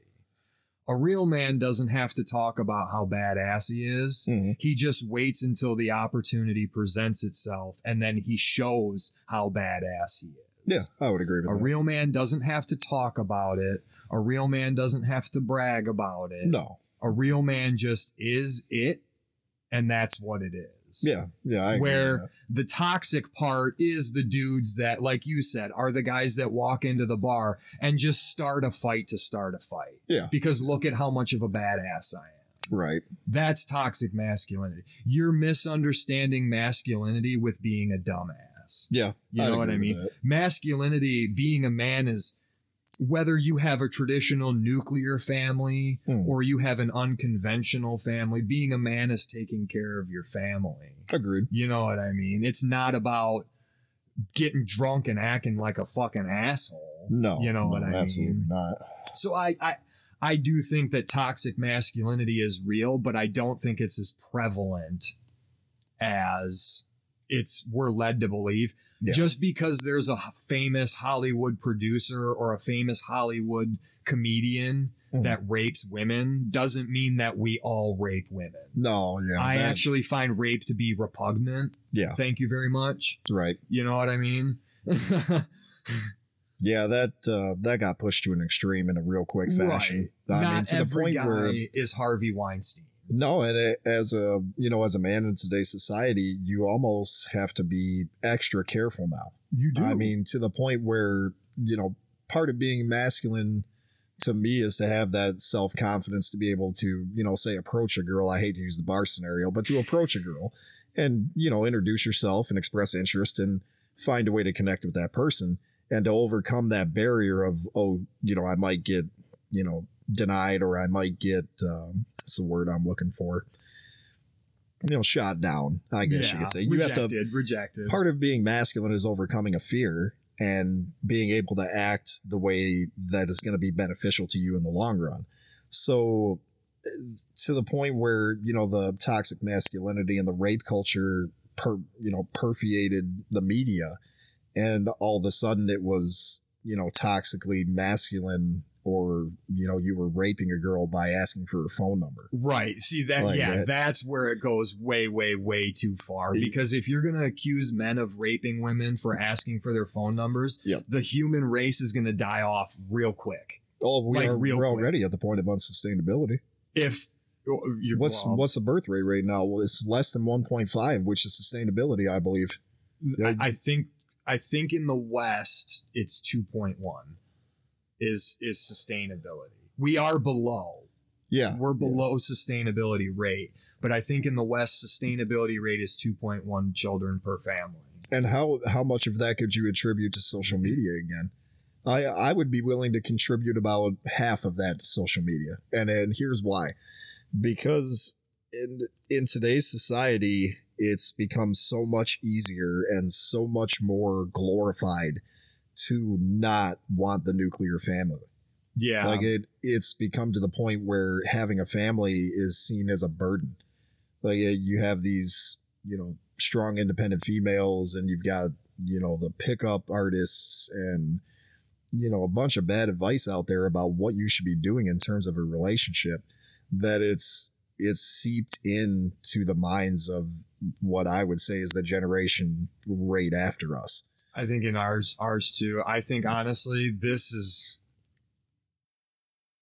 I'm sure a lot of people agree with this, but it's kind of an oddball point.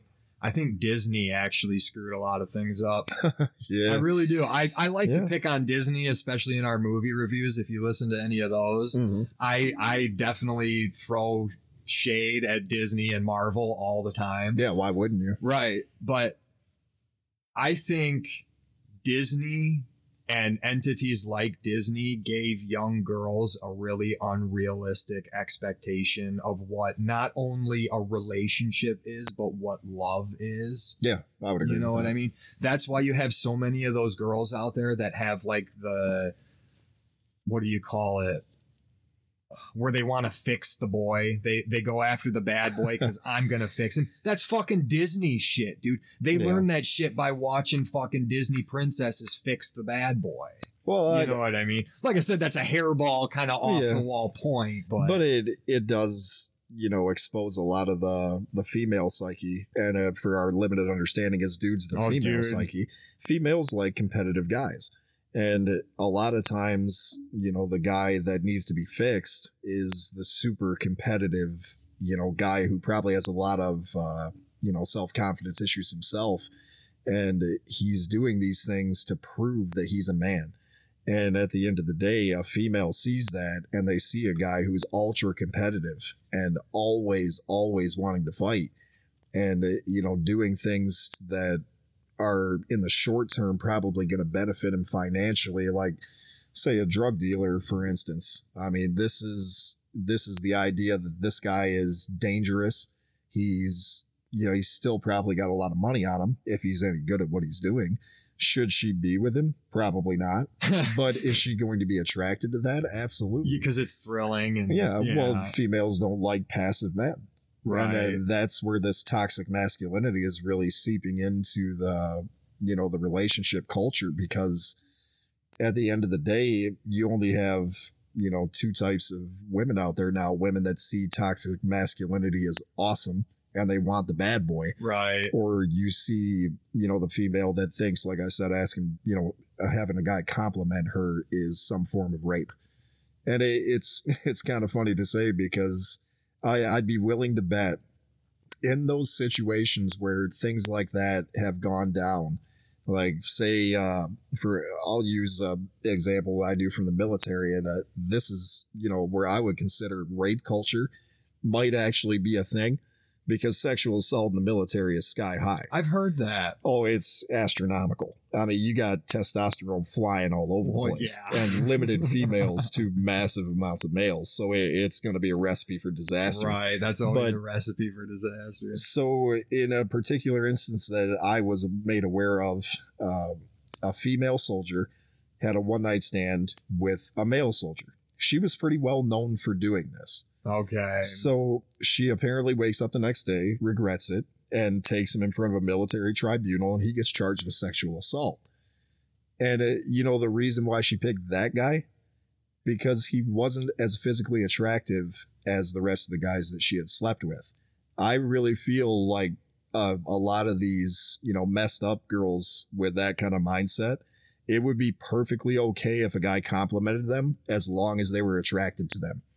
If they aren't attracted to them, all of a sudden it's rape. Wow. That's solid, man. Yeah. I mean, how many times have you seen it?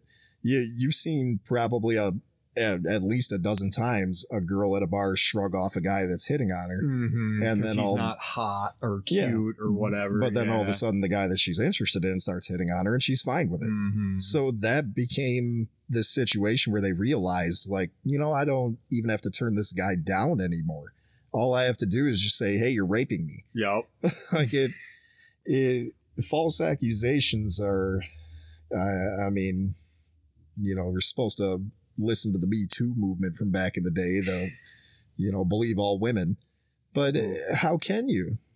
Especially with shit like that. Yeah. And it's probably a lot more prevalent than people in the media would like to admit. I tell you what, man. I mean, I've said this for a long time, but like if her and I ever get divorced, that's it for me. Yeah, I'm single for the rest of my fucking life. Fuck that shit. I don't want nothing to do with it for that reason. Yeah. Because I'm kind of an awkward person. I wouldn't say that I lack self-confidence, but right. I'm this sounds preposterous coming from someone who has a talk show. Yeah. But in a public situation, I'm really not much of a talkative person. I'm kind of boring, to be completely honest. Oh, yeah, I'm the same way. The things that I'm interested in, it's like niche things where you have to be interested in it too, or you're not going to know what the fuck I'm talking about. Sure. So in public situations, I tend to kind of keep to myself. Yeah. And I'm kind of awkward. Sometimes I say dumb shit. What the fuck happens if I'm like, hi, and then all of a sudden, you're raping me? Like, fuck that, right? Dude. Fuck that. Hey, no just way. go home and never go out again. Yep. I mean, what do you do? I love women. Yeah. I really do. I'm a big fan of females, but if I ever get divorced, I am not dating again because it is not worth. I'll just be that curmudgeonly old dude that sits on his front porch. Get the fuck off my lawn. That's my life goal if I get a divorce. Just be the curmudgeon. Yeah, I don't blame you. Because it ain't worth getting charged with rape. Well, it's a rough world out there in the dating world. I mean, you got things like social media influence dating. You've got, poor perceptions on both sexes' part of what a relationship should probably be like nowadays. So it's pretty hard, to find that person that you actually connect with now, like you said. Like if you really look at what the generations after us are interested in now, I'm not interested in it at all. Oh God, no. Like for a 35-year-old guy, it used to be you're probably looking in the age range of 25 to 30. If you're a smart guy. Right. But now 25 and 30-year-olds are starting to sound like 14-year-olds. Right. And it's like, man, what happened? Like this society just took a big, deep dive, and it's so sad. Let me rephrase that earlier statement. Actually, if I ever did decide to if I ever decided to date again, if I ever got divorced, I think I would go for an older woman. Yeah, that's you fair. know what I mean? Yeah. For that reason, because the younger women, there's too much risk with them. Yeah. But there's like a limit to that, because if I'm, like 40 years old and divorced, like I don't really want to, date like a 60-year-old. No. I mean, there's some beautiful 60-year-old women out there, but any kind of 60-year-old woman that this face is going to pull in, nope. Yeah, they probably already bagged the trophy 30-year-old. Yeah, exactly. Like I said, I have a face for radio, so. But yeah, I think I'd go for an older woman. You know what I mean? I think that's a fair statement. Limited presence on, social media, probably limited exposure to the culture that we are experiencing right now. Plus, they're more secure in themselves. They've been around the block a couple of times. They've dealt with a couple of assholes. They know what they want. Sure. You know what I mean? Yeah, nothing wrong with that. So, but I'm happily married. I pray to God every day I don't get a divorce. She's going to have to divorce me because I have no intentions. You know what I mean? Right. Yeah, I'm glad I'm married. That's all I'm saying about that. Oh, man. So what else is new? Anything? Not too much going on lately. Just a lot of work. This crazy weather we've been having. A lot of snow shoveling. Yeah, not a whole lot really interesting going on. Hoping to pick the band back up.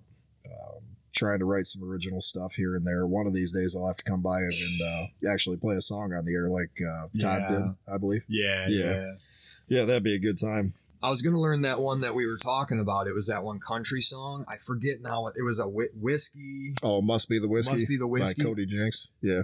We had talked about it, and you sent it to me, and I listened to it a couple of times, and the craziest thing happened. I have no fucking clue how this happened. I cut the shit out of my finger. Oh. And I have no idea how the hell I did it. Yeah. It was my index finger. It's all healed up now. But the week we were talking about it, I was at work. And I'm working away. And I've got pretty thick skin. Sure. But I also have thin blood. So like I get a paper cut and I'll bleed for like 3 days. Yeah. You know what I mean? But this cut was like fucking deep, and I didn't feel it when it happened, and I have no idea how it happened. I'm at work, and I'm at my machine. Well, the one crank to make the table go towards you or away from you, as opposed to side from side. Sure. The one crank for doing that is down by your balls when you're standing in front of it. And I've been doing that shit for so long that I don't have to look. I know where the handle is at. I can grab it, right? Yeah. Well, I'm working and I go up to my machine and my hand must have been bleeding for like 5 minutes and I had no fucking clue, right? I go up to my machine, I turn it on, and I grab the handle down by my balls and it felt real sticky. And I'm like, that ain't normal, and I look down and the handle's red. Yeah. The handle's not supposed to be red. No. The handle's like, the color of, I think they're chrome plated or they've got that shiny shit on it. Yeah, oh yeah. And the handle's fucking like Coke can red. Oh God. Right? And I'm like, what the fuck? And I look at my hand and my whole hand is soaked in blood. Wow. Like, I'm surprised nobody around me was like, dude, what happened to your hand? Yeah. You know what I mean? So like I said, I must have been bleeding for like 5 minutes. Nice. Right?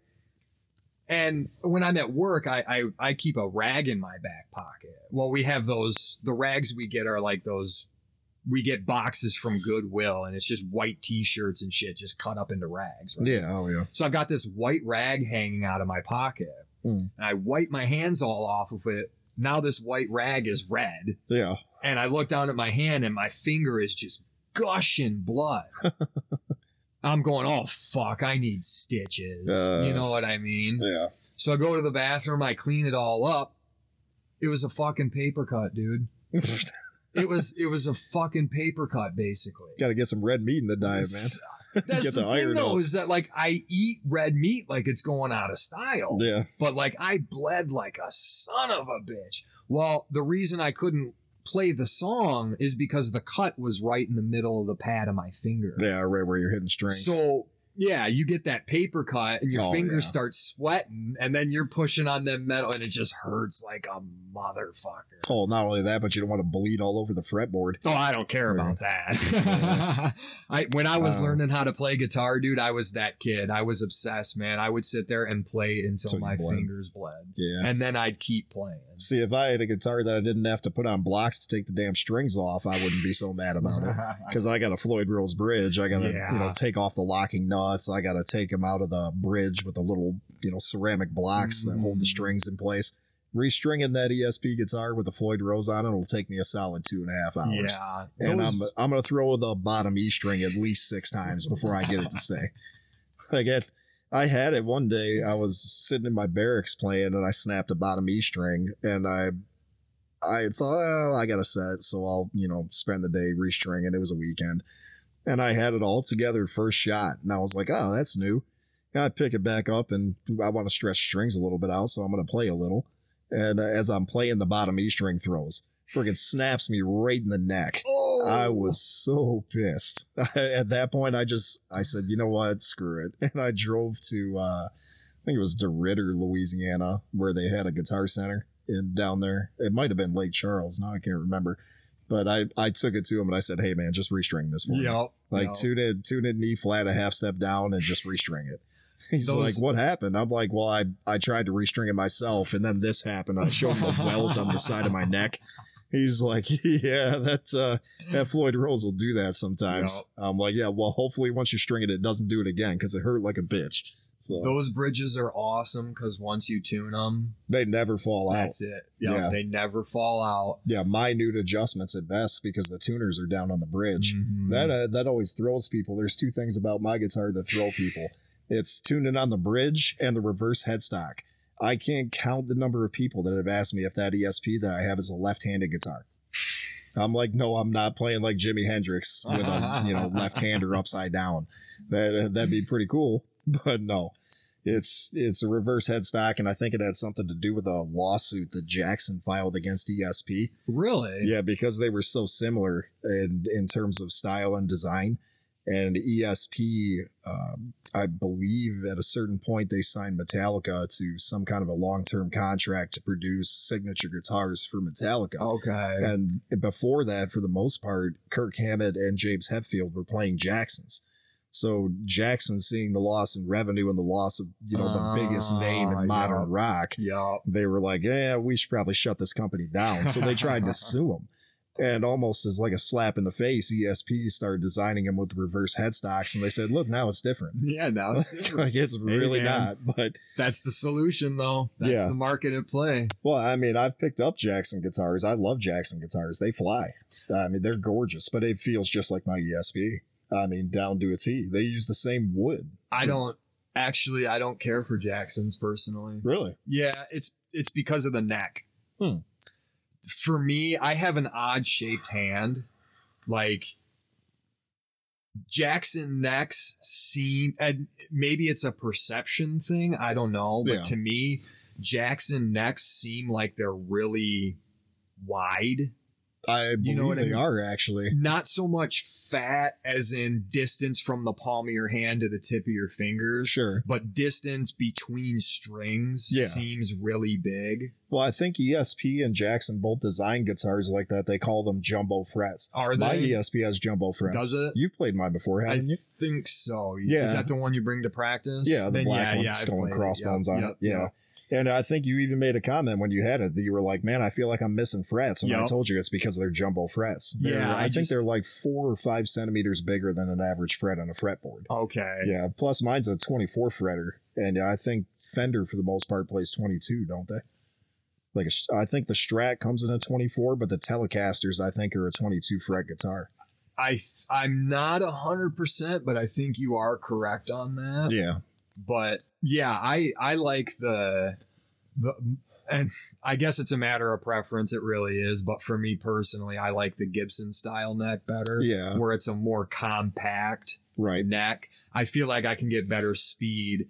Like my guitar, my electric isn't a Gibson, but it's basically designed after Gibson. They took the Gibson Les Paul design and just slapped a different name on it. Kind of like Gretsch. I mean? Right, exactly. Yeah. But yeah, I prefer that smaller, thinner fretboard as opposed to because like I feel like I can't get any speed out of those. Well, when I picked up the Epiphones that we have on the rack, for practice, I had to get used to the Epiphone, that Explorer especially, because the fretboard is a lot smaller than the ESP.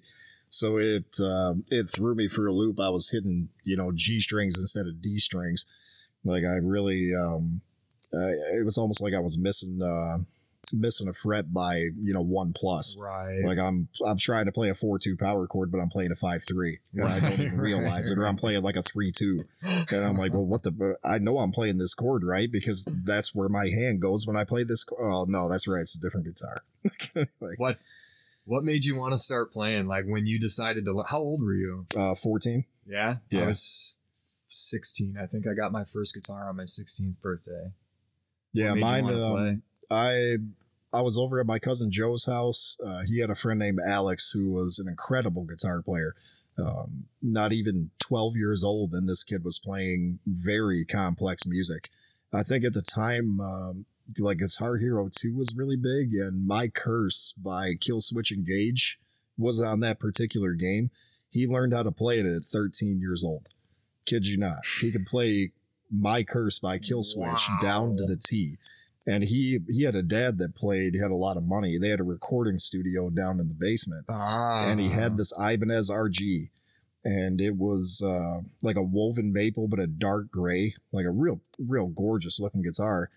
And I picked it up and started playing, and he was teaching me little things here and there. And I always wanted to learn how to play guitar. If I had to put a moment on it that I decided I was going to, actually sit down and learn how to play, it was probably when I heard Master of Puppets. Like that song alone was enough to make me want to pick up a guitar, which is why I could play 90% of Metallica's songs. Right. So. That's how I am with Led Zeppelin. See, I was the same way. I always wanted to learn how to play. I can remember being a kid wanting a guitar, little kid wanting a guitar. Yeah, 7, 8 years old. And this is going to sound so terribly cheesy, but what made me pull the trigger, like I'm going to learn how to play. I wanted to impress a girl. Yeah. And I didn't impress her. I failed miserably. But you know what? It's probably because you're playing Led Zeppelin. Well, fair enough. But you know what? I won that deal because I'm a pretty good guitar player. Not tooting my own horn, but I'm a pretty good guitar player. Now, if you wanted to pick up a song to impress a girl, you could do it in like 0.5 seconds. And it doesn't even fucking matter anymore. Yeah, because all the songs that would impress girls are not technically sound guitar riffs. They're 4-chord country songs. Yeah, right. Exactly. Oh, yeah, I can play that shit in my sleep, dude. I don't even have to know the song. Right. You just hear it and play it. I think there was a guy in my unit, his name was Kozlowski. He could play Broken by Amy Lee and Seether. Oh, yeah. And I bet he got laid a bunch. Well, actually, he was in a pretty committed relationship, but it was funny to watch because our unit, for whatever reason, in field artillery, like we had the alphas of the bunch, and every time we would go out, it would become a party back at the barracks. And I mean, these guys were pulling strippers back to the barracks left and right. So by the time we get back to the rooms, first thing Kozlowski does is try to, distance himself from the females. And he picks up a guitar.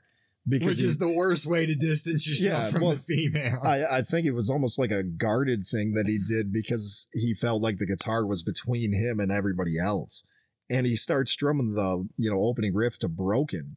And I just looked over, I'm like, oh, here it goes. And every girl's head in the room just turns toward him. I'm like, man, you should probably play something else. See, dude, my guitar playing never had that effect for me, ever. You know what effect it did have? It got all of my friends laid. Yeah.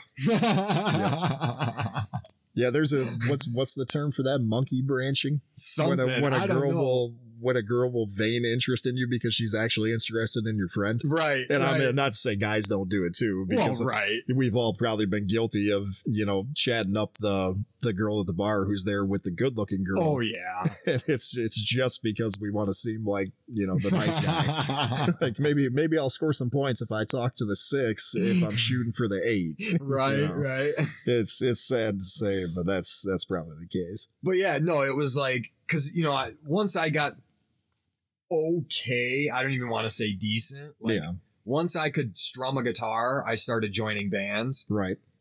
And as I got better at guitar, it seemed like all my bandmates got laid and I didn't. So I just got really good at guitar. Just kept figuring if I could just get that much better, maybe I could actually pull some tail. Right. Well, see, part of that though was I was cock blocking myself because I'm gonna get really good and impress this one girl instead of being like I'm gonna get really good and impress all the girls. 50 girls. I'm like I'm gonna impress this one girl, and she's like, "You're a loser." Brutal. I mean, she never actually called me a loser. I'm sure she probably thought it, you know, but just stringing you along to vain interest for a minute, probably just being nice. Right, exactly. But again, like I said, I won in that deal because I got good at guitar. So fuck you, I don't care. No, I can't say I ever picked it up for female attention. I do enjoy being up on stage. I do now. Yeah. Like the first time I sang karaoke, I was petrified. Yeah. Like I knew I could sing to an extent. Like I'm not Pavarotti or anything, but I can sing a karaoke tune. No, for anybody who's listening, he's not lying. He is, and maybe I'm biased because we're friends and we're in a band together, but he's actually a really, really good singer. So take him at his word. When I got up and sang, I think the first song I ever sang for karaoke was Kryptonite by Three Doors Down. Okay. And I remember, getting up there, and I had a bit of a thing for the karaoke host, actually. Her name was Becky. She probably won't ever listen to this, but if she does, it'll be super embarrassing that she does. But, I got done and handed her the mic, and her jaw was like on the floor, and she just didn't expect me to be able to sing. Like, I don't know what it is about like my physical appearance, but I guess I don't look like I could sing. Really? Because I disagree with that, actually. I don't know. I get it a lot. Like every time I come off a stage, somebody's like, "Man, you did really, really good. I didn't expect you to be good." I'm like, wow. I'm like, that says two things. Either people that come into this bar suck at karaoke, or you just like, you have this weird thing about the way I look versus the sound of my voice.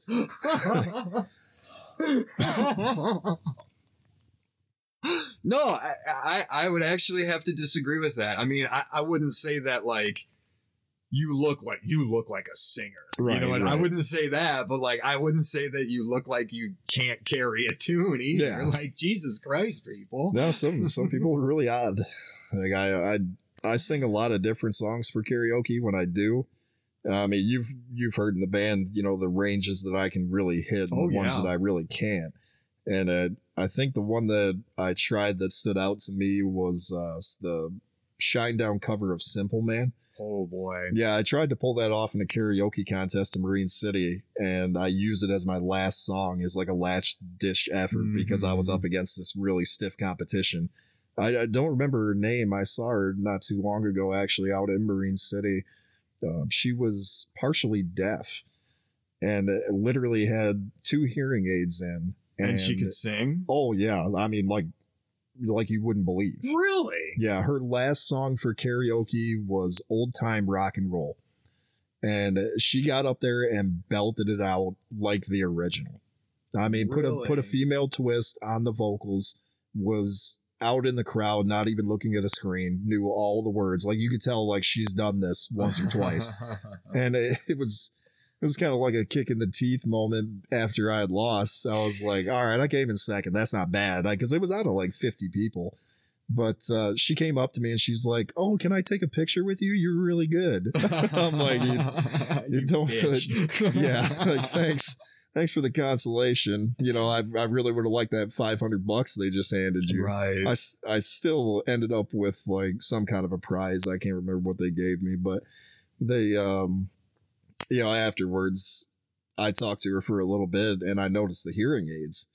I'm like, "What do you have hearing aids for?" She's like, "Well, I'm partially deaf. I have a degenerative thing in my ears. Eventually, like by the time I hit 30, they say I'll probably be fully deaf." Wow. I was like, wow, that's the saddest thing I ever heard. I was like, I really hope you don't give up singing because you're really, really good at it.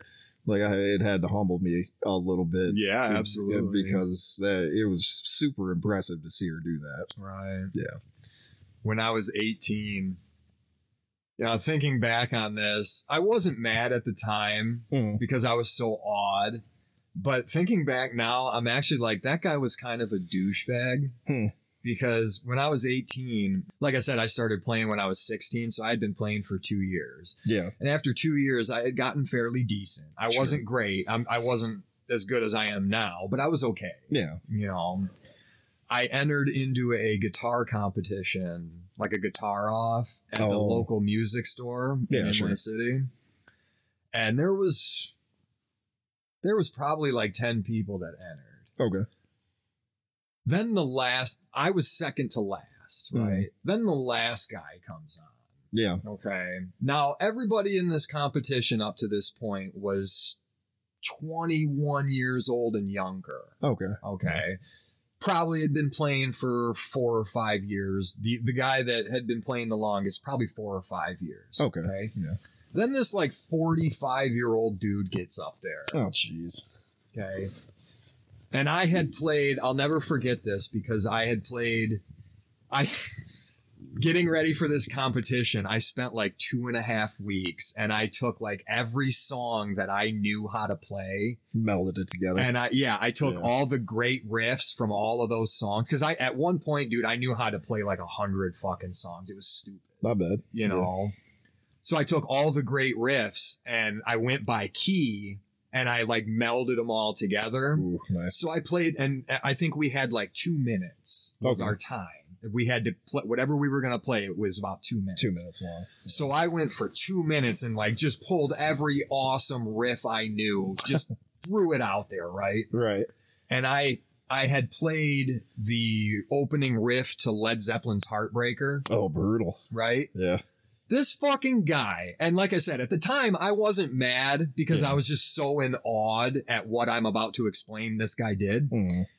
But thinking back now, it's like, you're a douche, dude. You're a douche. Yeah. Because this fucking guy gets up on stage and he goes, oh, so I see we got some Led Zeppelin fans out in the crowd. And then proceeds to play the entire guitar solo to Heartbreaker. Wow. Nonstop, all the way through, note for note. Wow. And won the competition. Yeah, of course. Right. Yeah, I mean, how could the music store owner not give that guy first place? Yeah, that's a nasty But at the same solo. time, you're a fucking douchebag. Yeah. You know what I mean? Well, you got not a bunch only of like 18-year-old kids that, for all intents and purposes, suck at guitar. Right. And you just came and shit all over them. Yeah, man. he's probably been playing for like 30 years. I hope you feel real good when you're at home jacking off by yourself tonight, buddy. You fucking asshole. Too funny. Yeah, I've entered a couple of karaoke contests. I won one at the Yale Hotel, actually. That was a really good night. It was on, a lot of people have the, superstition about Friday the 13th. Yeah. For me, I do not. Friday the 13th, I view as probably my luckiest day of the year. So they do Bologna Festival in Yale, Michigan. So for everybody that, I want everybody who's listening, Google Yale, Michigan. Dude, I want to play Bologna Fest so bad. It would be a great show. I want to do it so bad. I don't think they're going to run it anymore. Probably not. Yeah. Do yourself a favor, Google Yale, Michigan, and you'll find out it's the bologna capital of the United States. It's like the most ridiculous, and it fits the town perfectly. It's got one stoplight and a bunch of weird ass people. So I enter a karaoke contest on Friday the 13th. I think it was like a Friday. It was $25 to get into it. And at the time I had sat down and they were doing a 50-50 drawing for the Bologna Festival. And that was $10 for a ticket. And I'm in the Yale Hotel and the place is wall to wall. So there's probably maybe 80, 90 people, pretty small place. But at $10 a pop, you got $900 in the pot. Right. And it was, I think, like $500 to the winner, $250 to the next guy and $250 to the next guy, whatever equaled whatever they had in the pot. So it's a decent prize anyway. Yeah. So I'm waiting for, the first song of the karaoke contest, and I've got a keynote ticket in front of me and a 50-50 ticket. And they draw the 50-50 and I hit it. I win $100. Nice. Then I'm playing a 4-spot keynote ticket with the extra, which pays out $410. I'm not even looking at the screen. I go up and sing my first song, and I make it through the round. I started with Kryptonite, of course.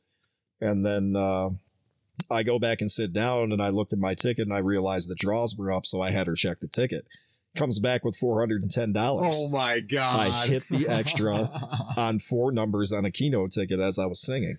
So I'm sitting in my, bar stool now with $910. Oh my God. And I end up making it through the second round of the karaoke contest singing something easy. I think I did like Follow Me by Uncle Kracker. Okay. And I make it through to the end.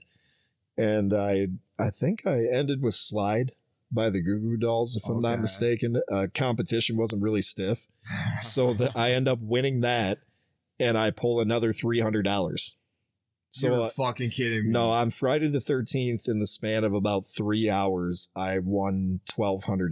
Oh my God. Yeah, I would say Friday the 13th is your lucky day, my friend. Oh, yeah. Remind me to hang out with you on the next Friday the 13th. Yeah, buy you a lotto ticket or two. Holy shit, dude. Yeah, it was a good time. The other karaoke contest that I did out in Marine City was an outdoor venue. Usually they run one at the Dorsey House out by Yale. I've never entered that one, but a guy I knew from Marine City ended up winning it. they do a pretty big contest. He opened up for Chris Young, who's a pretty like prevalent country singer at the time. He won it, I think, like 6 years ago, and it winds up like starting at the Dorsey House, and it goes to some big name bar in Detroit.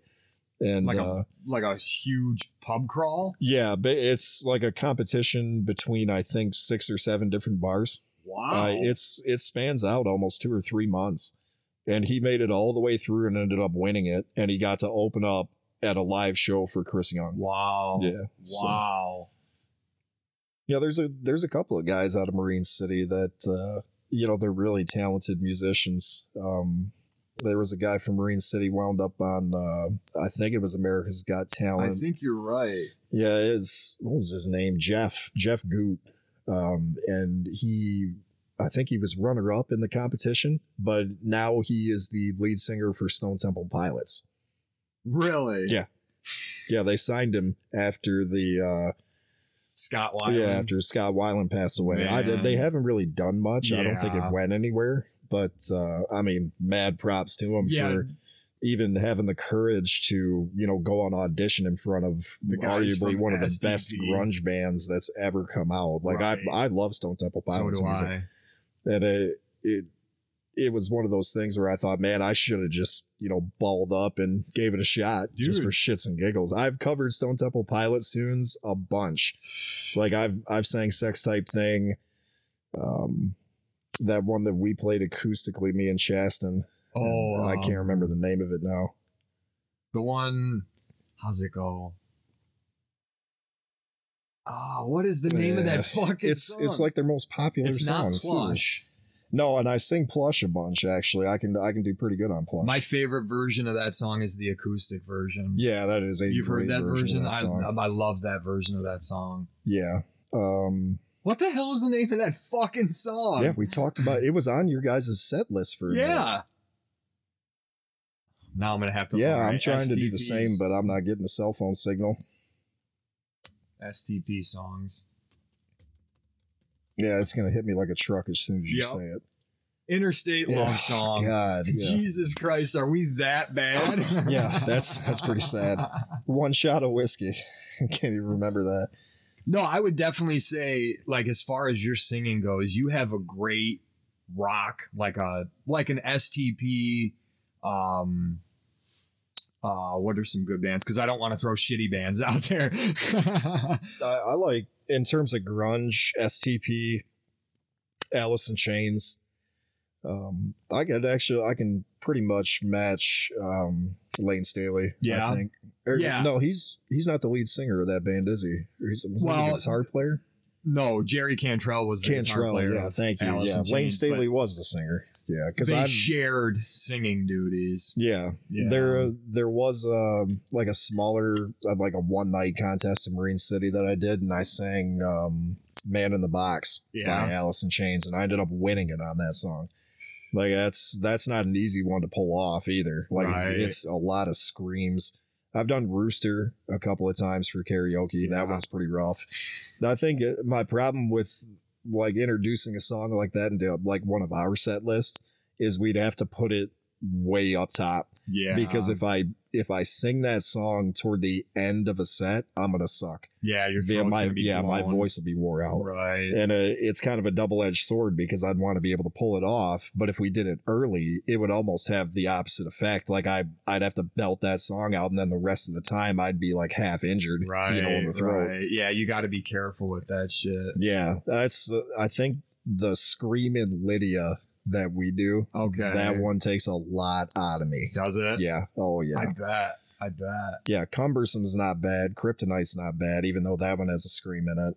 That one's got to be a little difficult for you because it's so fast. Like we always to say that we don't play it fast enough, but I feel like I'm racing through that fucking song. It's got a fast drum beat to it, period. Great song. I mean, a lot of people are going to trash on Three Doors Down as being like a real basic, poppy kind of rock band. But I think lyrically, like Three Doors Down has some good music. Like they're not anything fantastic musically, but I think the story about the singer, like it's kind of interesting because he had a huge case of stage fright, And Really? I didn't know any about Kryptonite was actually, I think, their second music video. They did Loser first. And if you watch the video for Loser, he's really stoic, like in the music video. Like he won't look at the camera. Yeah, he's almost boring. So in the music video for Kryptonite, there was a hypnotist in the video as an extra. And he hypnotized the lead singer of the band into thinking he was Mick Jagger. So if you watch the video and watch his movements, he's moving like Jagger. Yeah, he's literally pulling like a Mick Jagger on video as he's doing this. And he credits a lot of him getting over to his stage fright to this hypnotist. Yeah. Yeah.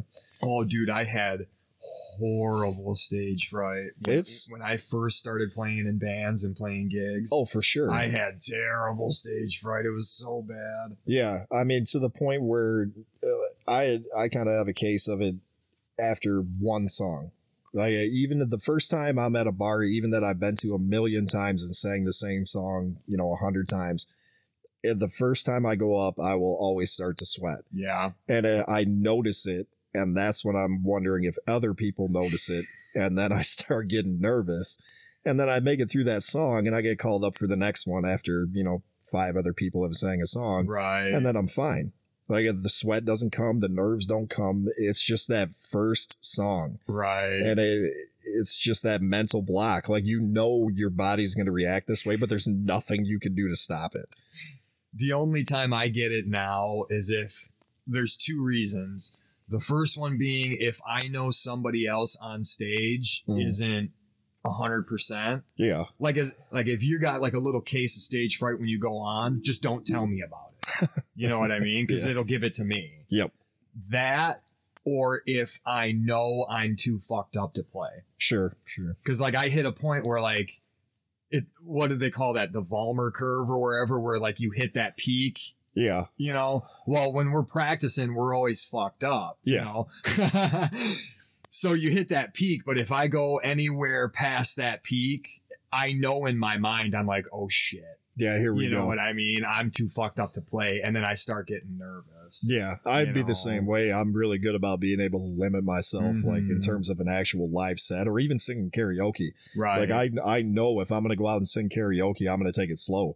Because if I put away 5 or 6 beers, I'm going to sound like garbage. But if I put away 3 or 4, it's going to relax me, and I'm actually probably a better singer at that point. I agree with that. I feel like, and this sounds terrible, especially considering the episode that I just had. But I feel like I don't play as well when I'm stone cold sober. Doesn't matter what instrument it is. Yeah. I feel like I don't play it as well if not like fucked up. But right. if I don't have a good buzz on, I'm like, I know I can play better. Yeah. You know what I mean? Yeah. And that sounds, because I don't need, alcohol or anything else to be able to play. No. But I just feel like I'm not as good sober. Yeah. It loosens you up in a lot of situations. Like there's so many situations where you can say, like after 2 beers, I'm better at this. Oh, absolutely. Because you lose the inhibition and you lose the, fear of failure is what it is. Yep. Like if you've had a couple of drinks in you and it's starting to buzz you a little bit, you're not as prone to being worried about failing. You're just having a good time. Whatever, man. Fuck it. Yeah, exactly. Yeah. Like, here, hold my beer. Like that moment. But no, I definitely don't take it to an extreme when I'm in front of people. And I mean, it's almost like a sense of responsibility to the band, because I know playing a live set is make or break. Yep. Like if we had sucked when we played at Scooters, you wouldn't have the owners hitting up Chaston every 2 weeks to try to get us to go back and play. Right, exactly. They would just say, hey, you emptied out my bar and it ain't worth paying you guys. I've played in that band before, and that band is not fun to play in. The band where everybody's just fucked up all the time. And I've been in that band. That band is not fun. It's fun at first when the party starts. Yeah, that's a fun band to be in. Oh yeah. But when the party starts coming to an end, that is not a fun band to be in. No, it's tough enough, setting up and breaking down to do it hammered drunk, carrying freaking speakers and amps and guitars. Like I don't know about you, but when I carry my guitar, I carry it like a freaking baby. So do I. Yeah. My guitar, my electric guitar, my acoustic guitar is a piece of shit, so I don't really care about it. But my electric guitar sits in its case in my bedroom closet. If I'm not playing it, it's in its case in my bedroom closet. Yeah, mine's in the case underneath of the bed. I treat my... This sounds terrible because I'm very careful about my shotguns and stuff. Yeah. I treat my guitar better than I treat my shotguns. You know what I mean? Like that thing is my fucking baby. I mean, it takes a lot to take care of an instrument. Like a lot of people neglect instruments, Right. and they degrade over time. Like if I didn't clean off the fretboard of mine, then I'm guilty of doing stupid stuff like eating pizza and then picking up a guitar. Like I don't really think about it. I just. Yeah, I had a couple of beers and I'm sitting at home and I just want to strum a couple of chords, but I'm getting grease all over the freaking fretboard. Right. And it builds up. It's gross. It does. Like, I used to play with a guy who, because I used to do that shit too. Back when I first started playing, I used to. It's funny, dude. It's not like this guy was like 10 years. No, he was my age. We were friends, right? He was the drummer in the band. He used to fucking scream at me. Go wash your fucking hands before you touch that. It's my fucking guitar, by the way. Go wash your fucking hands before you touch that guitar. You've been eating. You've been, got your hands in the dirt. It's like, fuck you, bro. Right. So, I forget what episode it is now, but in one of Todd's episodes, and I want your opinion on this because I think this is interesting. Mm-hmm.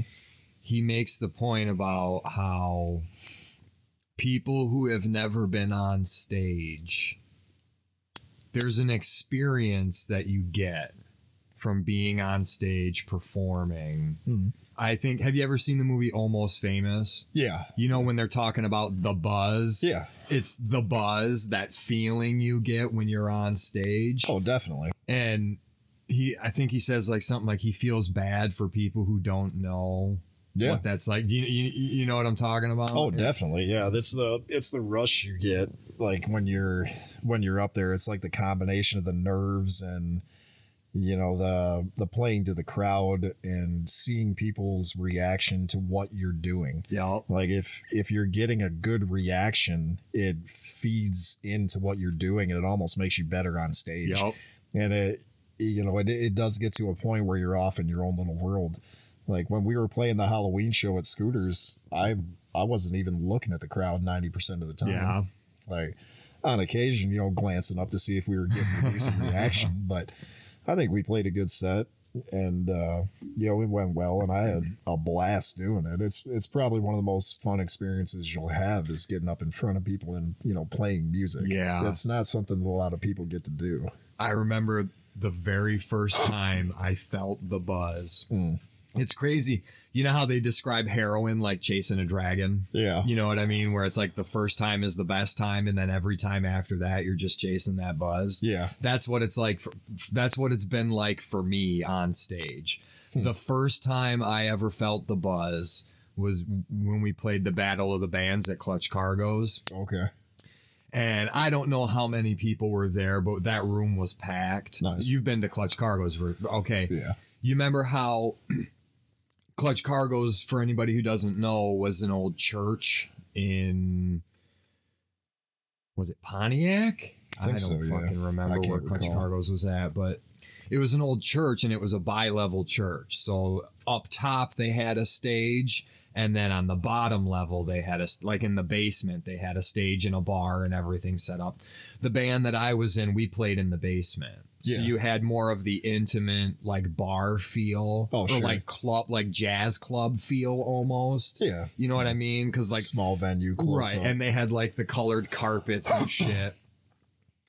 But I remember being up on that stage, and it was the first real gig I played. Yeah, And I was nervous as shit, and I couldn't hear anything because the sound guy sucked. And I had no experience with stage monitors. Mm-hmm. But I remember getting off that stage, and I was seriously, like, shaking. Yeah. And not like a shake out of fear, but like I just couldn't control my body. Yeah, it's that adrenaline rush. Right. Ricky Bobby, I don't know what to do with my hands right now. That's exactly how I felt, dude. And ever since then, I've been chasing that, you know.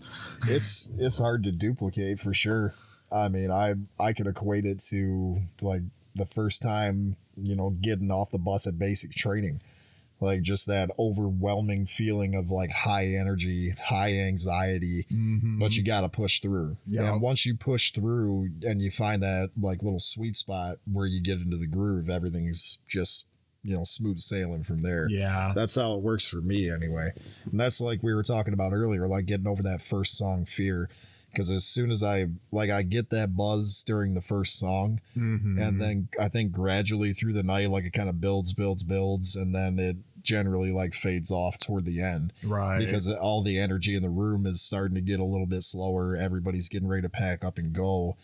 And that's like, to me as a musician, like it's hard to get off stage when you know everybody just wants to stay and hear you play.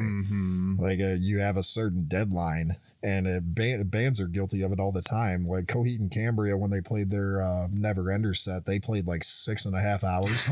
And it was to the point where the owners of the place they were playing was like, look, guys, you got to pack it up. Yeah, shut the fuck up and go home. And they were absolutely refusing. They're like, no, they want us to play. Like they are still having a great time and we're having a great time. So we're going to play a couple more songs. Right. And it had to get to the point where, you know, people were either leaving or falling asleep before they would break down. I've never played a 6-hour gig, but I've definitely played shows where at the end it was like, I don't want to get off stage. I want to keep going. Yeah. You know? I I think toward the end of the Halloween show when we played, we kind of felt like the room was starting to get a little bit on the emptier side. And that's when I remember we skipped like probably 3 or 4 songs at the end of the set list. So I think that's part of being a good band actually, is knowing when to stop. Yeah, absolutely. You know, because nobody likes the group that just stands on stage and just blasts music and everybody fucking hates them. Yeah. I mean, at a certain point, you know when it's time to shut down. Yup. And another thing about being a good band, too, I think, is volume control. Big time. I was extremely guilty about that in my early days as a guitar player. Yeah, turning it up to 11. Oh, yeah. I wanted to play at 11 all the time. Yeah. And in my early days as a drummer, I was a very, very hard hitter. Yeah. You know, I'm still a little bit of a hard hitter, but... I mean, I'd say you're pretty on level with where we keep levels of the other instruments and the vocals. If anything, I would say we could attribute it to Matt. Dialing in the board. He's actually pretty good at it. He's good. Yeah, he's very good at being able to establish a proper volume level, because to me there's nothing more annoying than going to see a band play and they sound like shit. Yeah, and it's not, even if they're good and that the volume is just at that level where you have to scream just to, express to somebody else that you think the band is good. I don't even want to say it. Right. Like, I just want to, find a way to lower the volume. Like, I'd want to go up to their board and just turn the master down just a touch and be like, look, guys, I can't even hear myself think. Like, you're playing well, but the level that you're at right now is just way too high for the room that you're in. And that's a failure to judge the energy of the crowd, too. Yep. Like, if I were up on stage and I saw a bunch of people, screaming at the top of their lungs, I would look at Matt and be like, hey, man, we got to turn the level down. Yep. Like, these people are going to get annoyed after 3 songs of this. Nobody wants to sit at a bar and not be able to talk to each other. Yep. Like, regardless of a jukebox or karaoke or music playing. Mm-hmm. Like, there has to be that happy medium where, yeah, you're loud and you're the center of the room, but you can't overpower everything else in the room. We were kind of guilty of that in the beginning, but no, actually, Matt has gotten very good with the sound. I've gotten to the point now where, if I'm working on a personal song and I'm mixing it, when I do that stuff, I have to do it in sections. Sure. Because I hit a point where everything sounds the same. Yeah. And it just sounds like I'm listening to liquid goo. Right. You know what I mean? So I'll actually, if I'm mixing a track and I'm stuck, I'll mix it down and send the file to Matt and be like, hey, Matt, listen to this and tell me what you think. Yeah.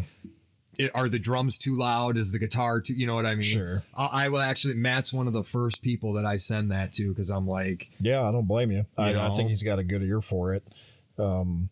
It's one of those things that's really hard to master too. You have to have a good ear for it because as a guitar player, a guy that doesn't play drums, I like songs where the guitar is kind of overpowering. Right. But that's not what you want to do on a track. You have to have that balance or it's just going to sound, like you said, like a bunch of noise. Yeah, it hits a point where it's just like a droning, like I almost can't even pick out the individual melodies anymore. Yeah, it just sounds like a drone. Yeah, that's not how music's supposed to be. Right. And what that is though is that's because it's like being at band practice, but with headphones on by myself. Right. Where I'm listening to a 10-second chunk of a song 100 times because I can't tell if the fucking hi-hat is too loud. You know what I mean? It drives me bonkers, man. Well, I give a lot of credit to drummers because you guys, I mean, to control volume, you have to control the strength that you're hitting, but you have to be able to carry the rhythm too. Yep. And naturally, if you're playing a faster song, you're going to want to hit harder because it's how you keep up. Like you're going to move faster, which is going to cause more kinetic force and allow your drum hit. So in certain songs, like in terms of speed, I'd almost argue that when we play live, if we're playing something fast, we might want to tone up the vocals and the guitar because naturally, as a drummer, you're going to hit harder. That's a good point. Most of my problem, dude, playing music for me really is like a drug. Yeah. It really is. Yeah. My whole problem with that is technique wise, like if I'm just sitting there playing and practicing, I have all the control I will ever need for what I do. Sure. I'll never be Danny Carey, obviously. Yeah. But if you need a pocket drummer, 1, 2, 3, 4, I'm your guy. Yeah. You know what I mean? But when we're playing and I get all worked up and excited and I'm like, I'm sure you've seen me at practice when we finish songs, I'm doing huge rolls and I'm screaming at the top of my lungs. And shit. I just get so fucking wound up that I can't help about it. Yeah. It's good that I am the drummer. Yeah. You know what I mean? Yeah, you'd have good presence as a lead singer though. I mean, you'd be able to get the crowd into it for sure. I think like part of my biggest problem on a stage is that I'm not really high energy. Like I move here and there. I'll move the mic.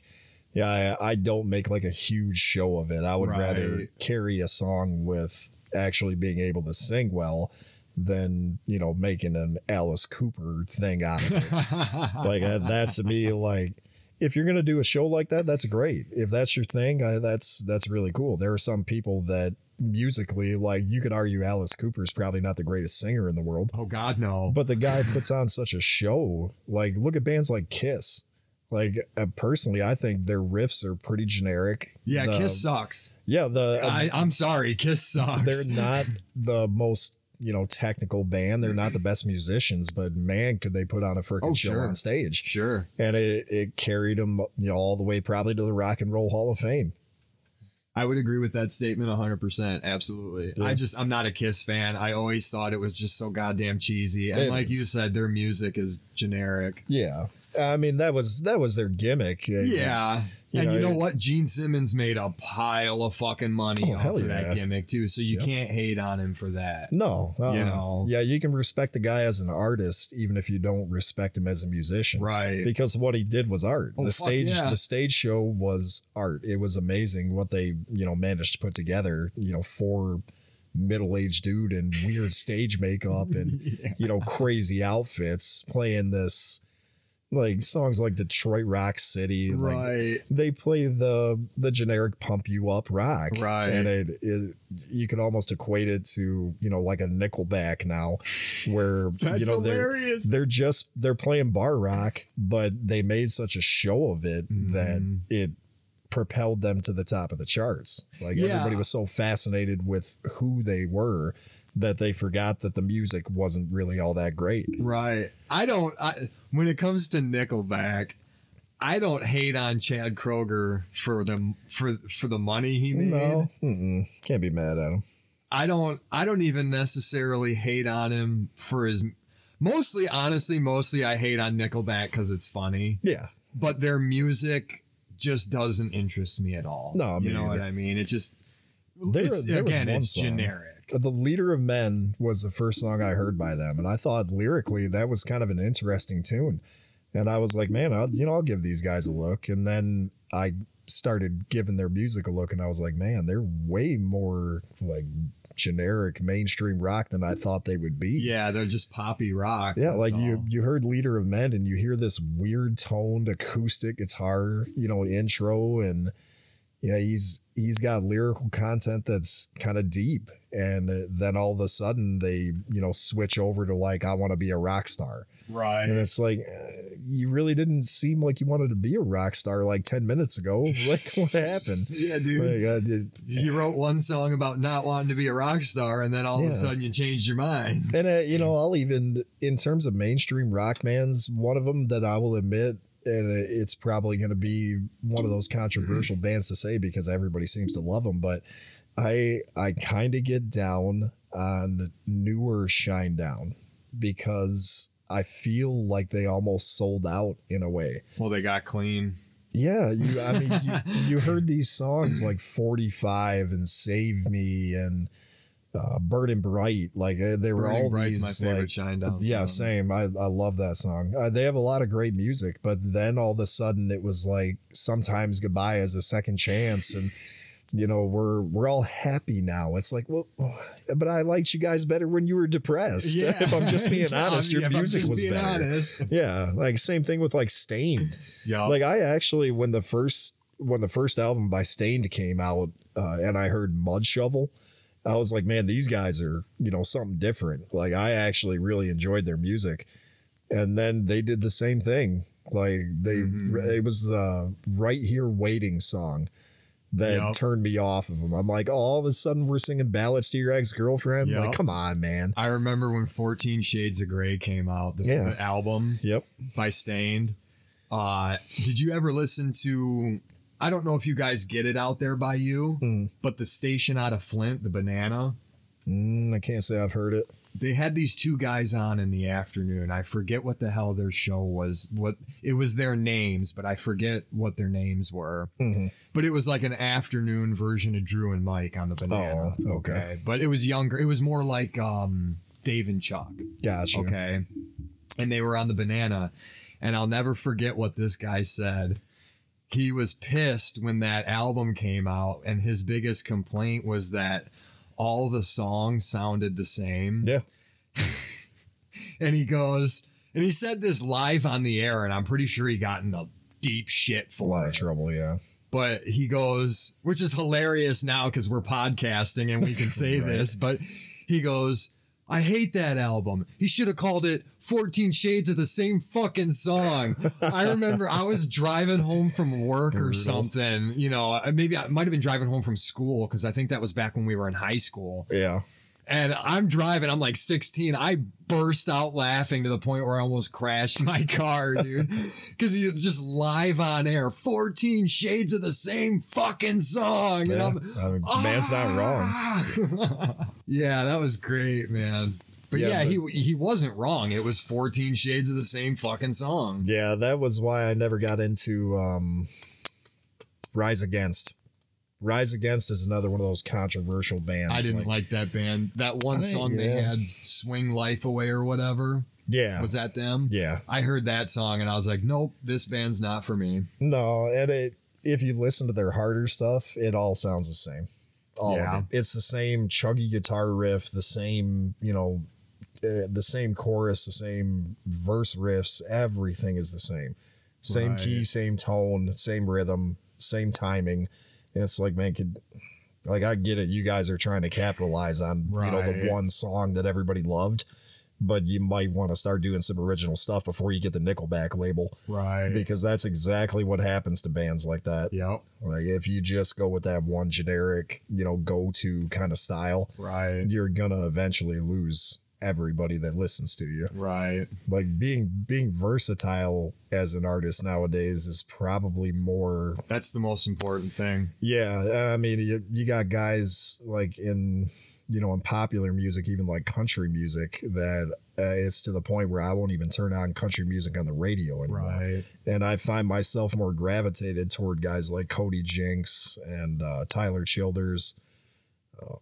There's a couple of them, but that outlaw country feel, like it brings me back to the old school country music that I actually enjoyed. Right. Like Brooks and Dunn and. Well, because it's not George prepackaged Strait. pig shit. Yeah, exactly. It's not just music for the radio. And if you listen to the lyrical content of a guy like Tyler Childers, I mean, he tells a story with every song he sings. And it blows my mind that he's not on the radio. Right. Like, you never hear Tyler Childers on the radio. He wrote one of my all-time favorite lines. One thing that I am a huge fan of, like, for music, it makes or breaks it for me, is lyrical content. Same. I pay very close attention to lyrical content. I lead singers or whoever wrote the lyrics, if it's good, I'm a fan of certain lyricists that I almost revere them like how the great poets are revered. Yeah, sure. So going the long way, I'm a big fan of lyrics, but he wrote one of my all-time favorite lyrics because when you hear it, if you get what he's saying, you fucking feel it. Right. The line from the hell's the name of that fucking song? What the hell's the name of that song? His real big one. Oh, White House Road. White House Road. Yeah. Where he says, "Get me higher than the grocery bill." Yeah. If you understand what he's talking about, man, that line hits you right in the feels. Yep. He's not bullshitting, dude. No, he not at knows all. what it's. That's somebody who knows what it's like to pay $5 for a gallon of milk. Yeah. You know what I mean? Yeah, he comes off as just your average run-of-the-mill guy that, happens to be musically talented, but he sees things on a higher level. Right. And he's able to put that down on paper, and he's, to his credit, not the best guitar player in the world, but he's got great riffs. He plays to his own strengths, being able to play the way that he does. Mm-hmm. And it comes from, you can tell it comes from inside. Like, he doesn't write music for the crowd. Yeah, it's real. Yeah, exactly. And that's another thing with, like, Cody Jinks. He's got that song, Hippies and Cowboys. And the whole song is basically about him, loving being around normal people. Like, he has a lyric in that song, I've never had a lot of friends and I'm all right by that, but people keep on coming back. He's basically just throwing shade at these people, saying like, yeah, I never made mainstream country music, but I've got a bigger following than 90% of the stuff on the radio. Yeah. So, he likes what was the one line? I like $2 beers and $3 wells and some old honky tonk bar that I know by the smell.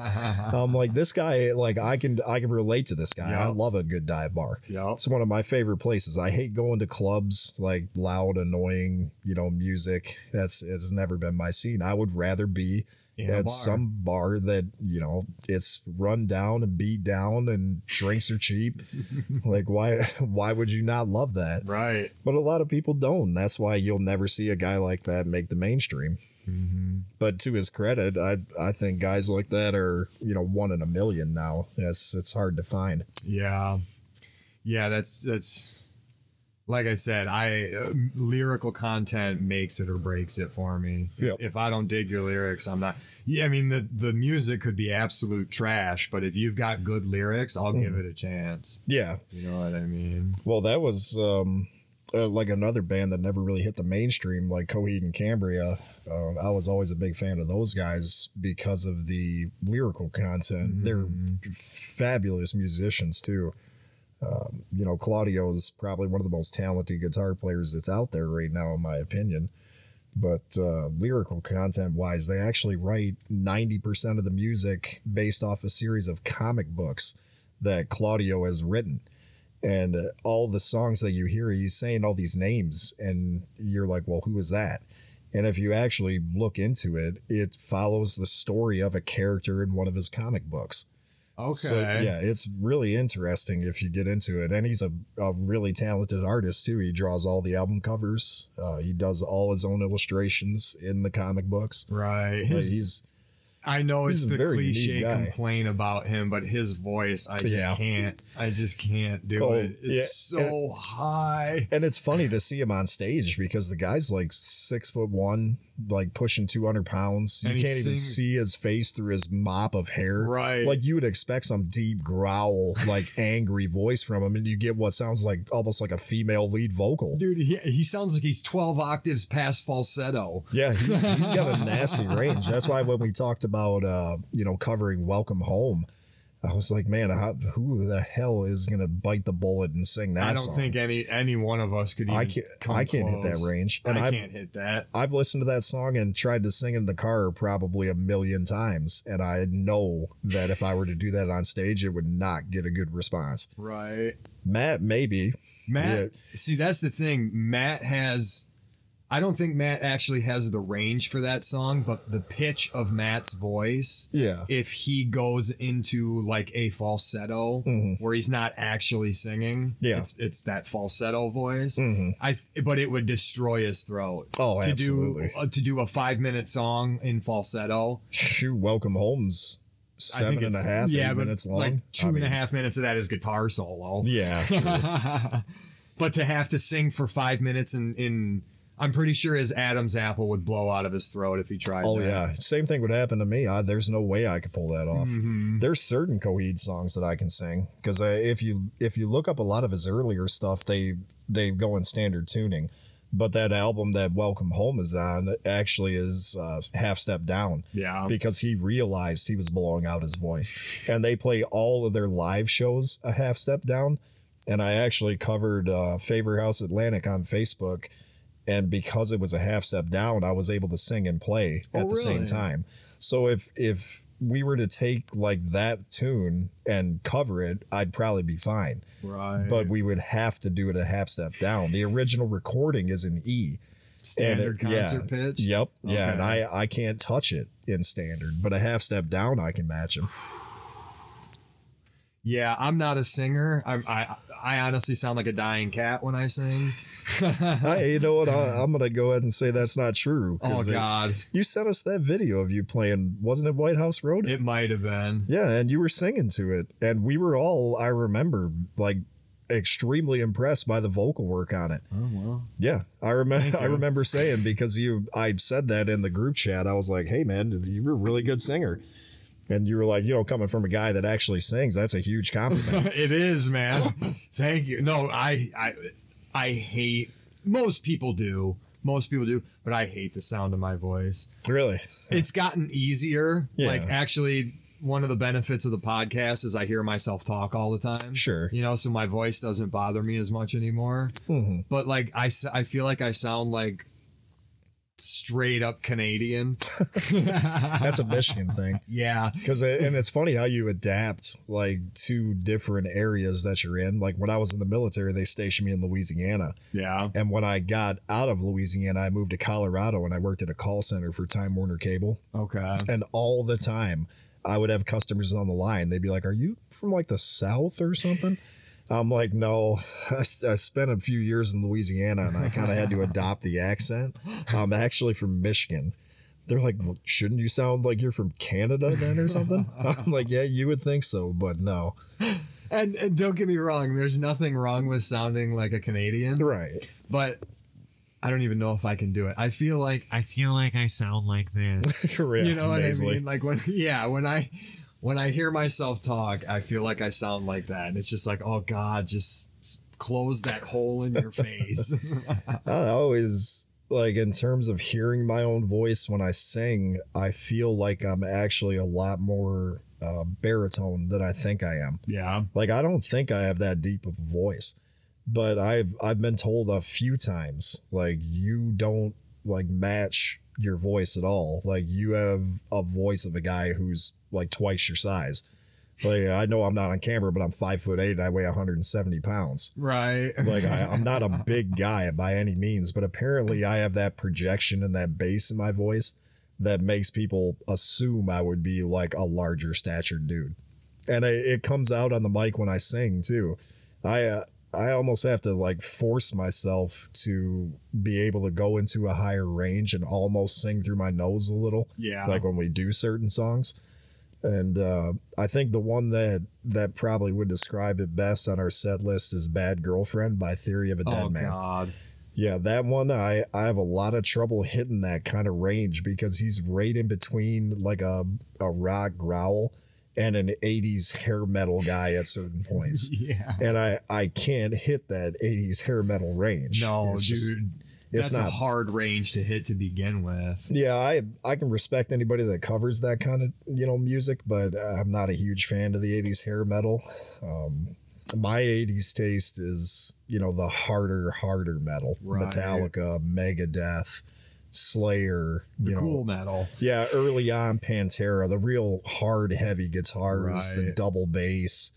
If you put Poison on the jukebox, I roll my eyes. Like, I'm that guy. I've seen a couple of bands cover tunes like that, and it's almost like that's all they can do. Yeah. Like, if you can hit that range, that, to me, it feels like that's the only range you have.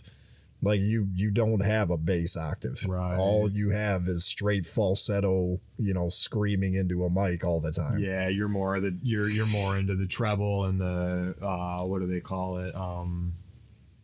I forget now, but yeah, you're in the higher range. Yeah, it's almost like a soprano type of thing. Right. Like, I know it's not that high, but it's what do I want to say, like an alto range almost. Yeah. Like, I always look at tones in terms of saxophones. That's how I learned like the difference between a baritone, an alto, and treble, saxophone. Right. Okay. Yeah, because a standard sax is alto, and then alto saxophone is like right in between. Or no, I'm sorry. The regular saxophone is between the alto, which is on the high range, and it's a lot smaller. Yep. And then you got the baritone sax that's like freaking huge. Yep. And to the point where like some guys are playing it with it sitting on the floor. And I realized real quick, like, you almost attribute it, like I was saying earlier, the bigger the instrument, the deeper the tone that you get out of it. Yep. Yeah. But yeah, and I mean, I'll always be a diehard metalhead at the end of the day. I love my outlaw country and, a couple of little heartbreak country tunes here and there, but, sure. Put me on Ride the Lightning or Master of Puppets any day of the week. I would love to cover Metallica in the band. It's a tough one, especially drum-wise. As much as I like to throw shade at Lars, Lars is actually kind of... He's talented for what he is. He's kind of hard to cover because he's so Lars and he does weird shit. He's very unique. Yeah, exactly. A lot of cymbal crash and catch, a lot of weird, bass work in there. Yeah. The fills that he had were really unique for the time for a metal band. But for me, it was always the guitar work. I know Kirk Hammett toward the end of his career, every solo was nothing but a wah pedal. But if you listen to, Ride the Lightning and Master of Puppets, basically anything Cliff Burton wrote for the band, their original bassist. Yeah, his story amazingly is tragic. Intricate. Yeah. Oh yeah. Yeah. Pulling, it was on Behind the Music, I think, way back in the day on VH1, and they described that incident with the tour bus, and it was him and Kirk Hammett fighting over a bunk in the bus, and they cut cards, and Cliff Burton cut to the ace of spades to get the bunk that he had, and he wound up being the one that got ejected and then crushed. So yeah, that was a sad day. If there's one guy I can turn on and just listen to him play like his regular solo stuff, it's Cliff Burton. Yeah. Cliff Burton, to me, if he were still alive today, Metallica would probably still be the biggest metal band ever, period. Yeah. When Cliff Burton went away, you see a real turn in the musical direction that Metallica took. Yeah, that's when they went more mainstream. Yeah. It was after Master of Puppets, because they were on the And Justice for All tour when when that crash happened. And then the Black Album came out, and the Black Album is regarded as like their best album, but it's only because it hit the charts harder than any other album. That was one question I was going to actually ask you as a diehard Metallica fan. Yeah.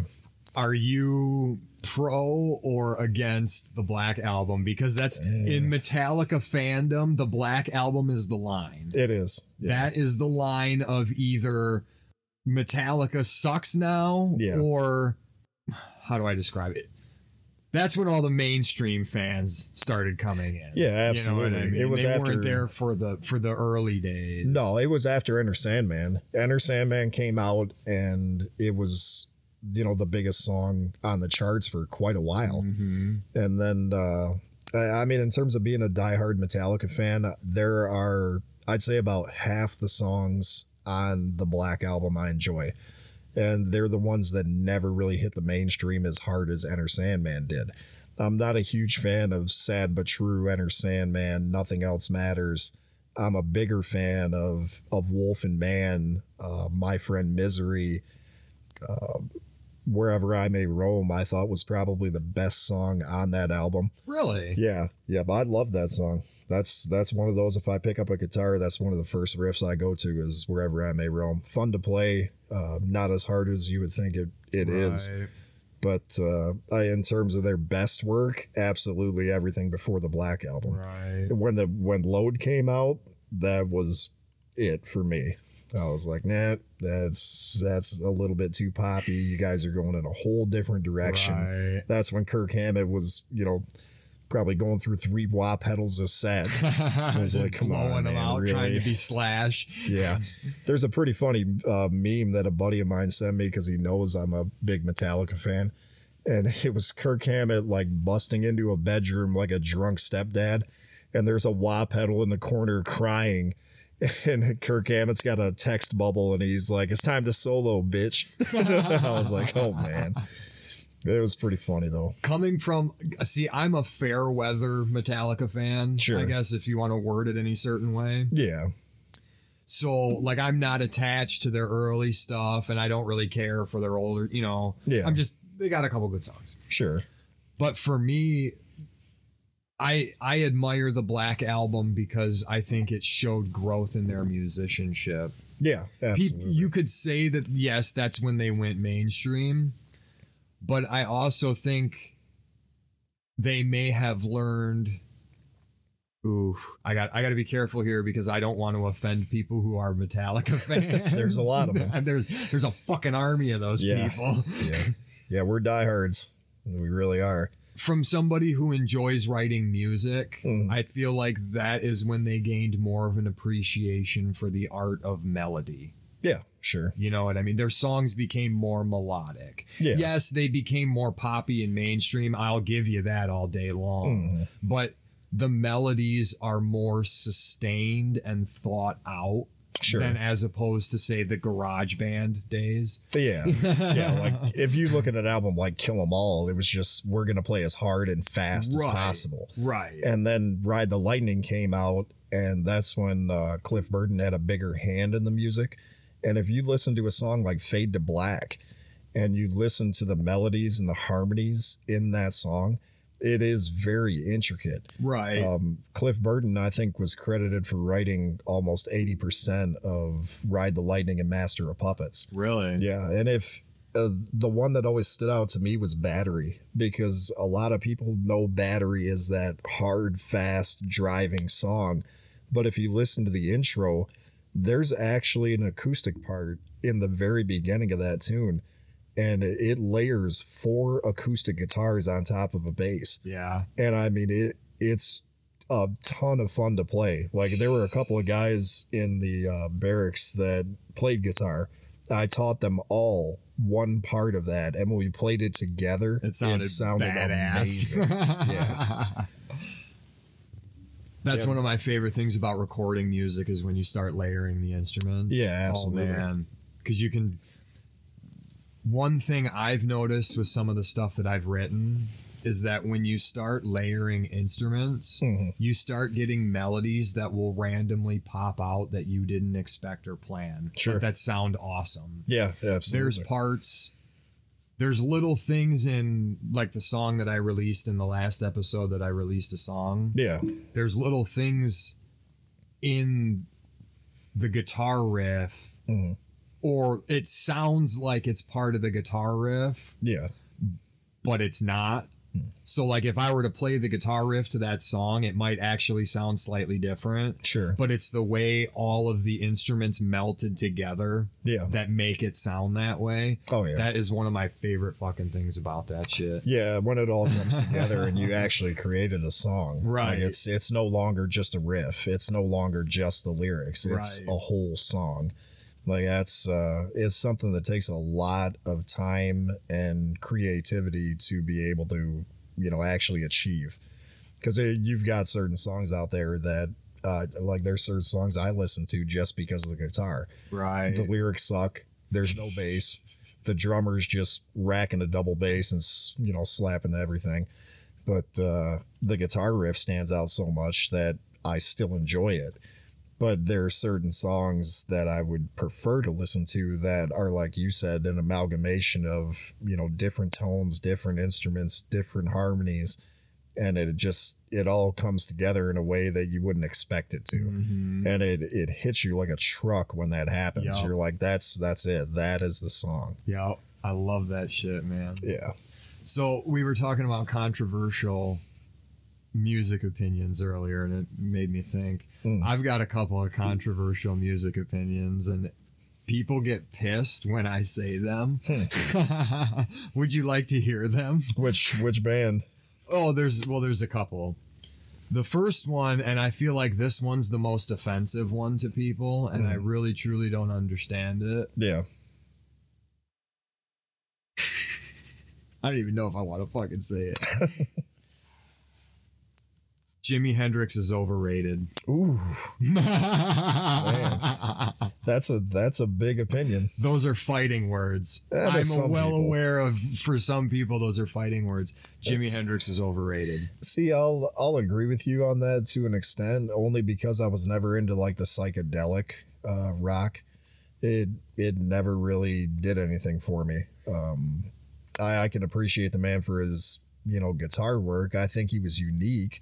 I don't think he's one of the top 10 guitarists of all time. Right. I don't think he's top 5 like most people would say. Right. I'd take B.B. King over Jimi Hendrix. Same. I would take Joe Satriani over Jimi Hendrix, somebody who just focused on a guitar. Right. I mean, as a vocalist, he wasn't bad.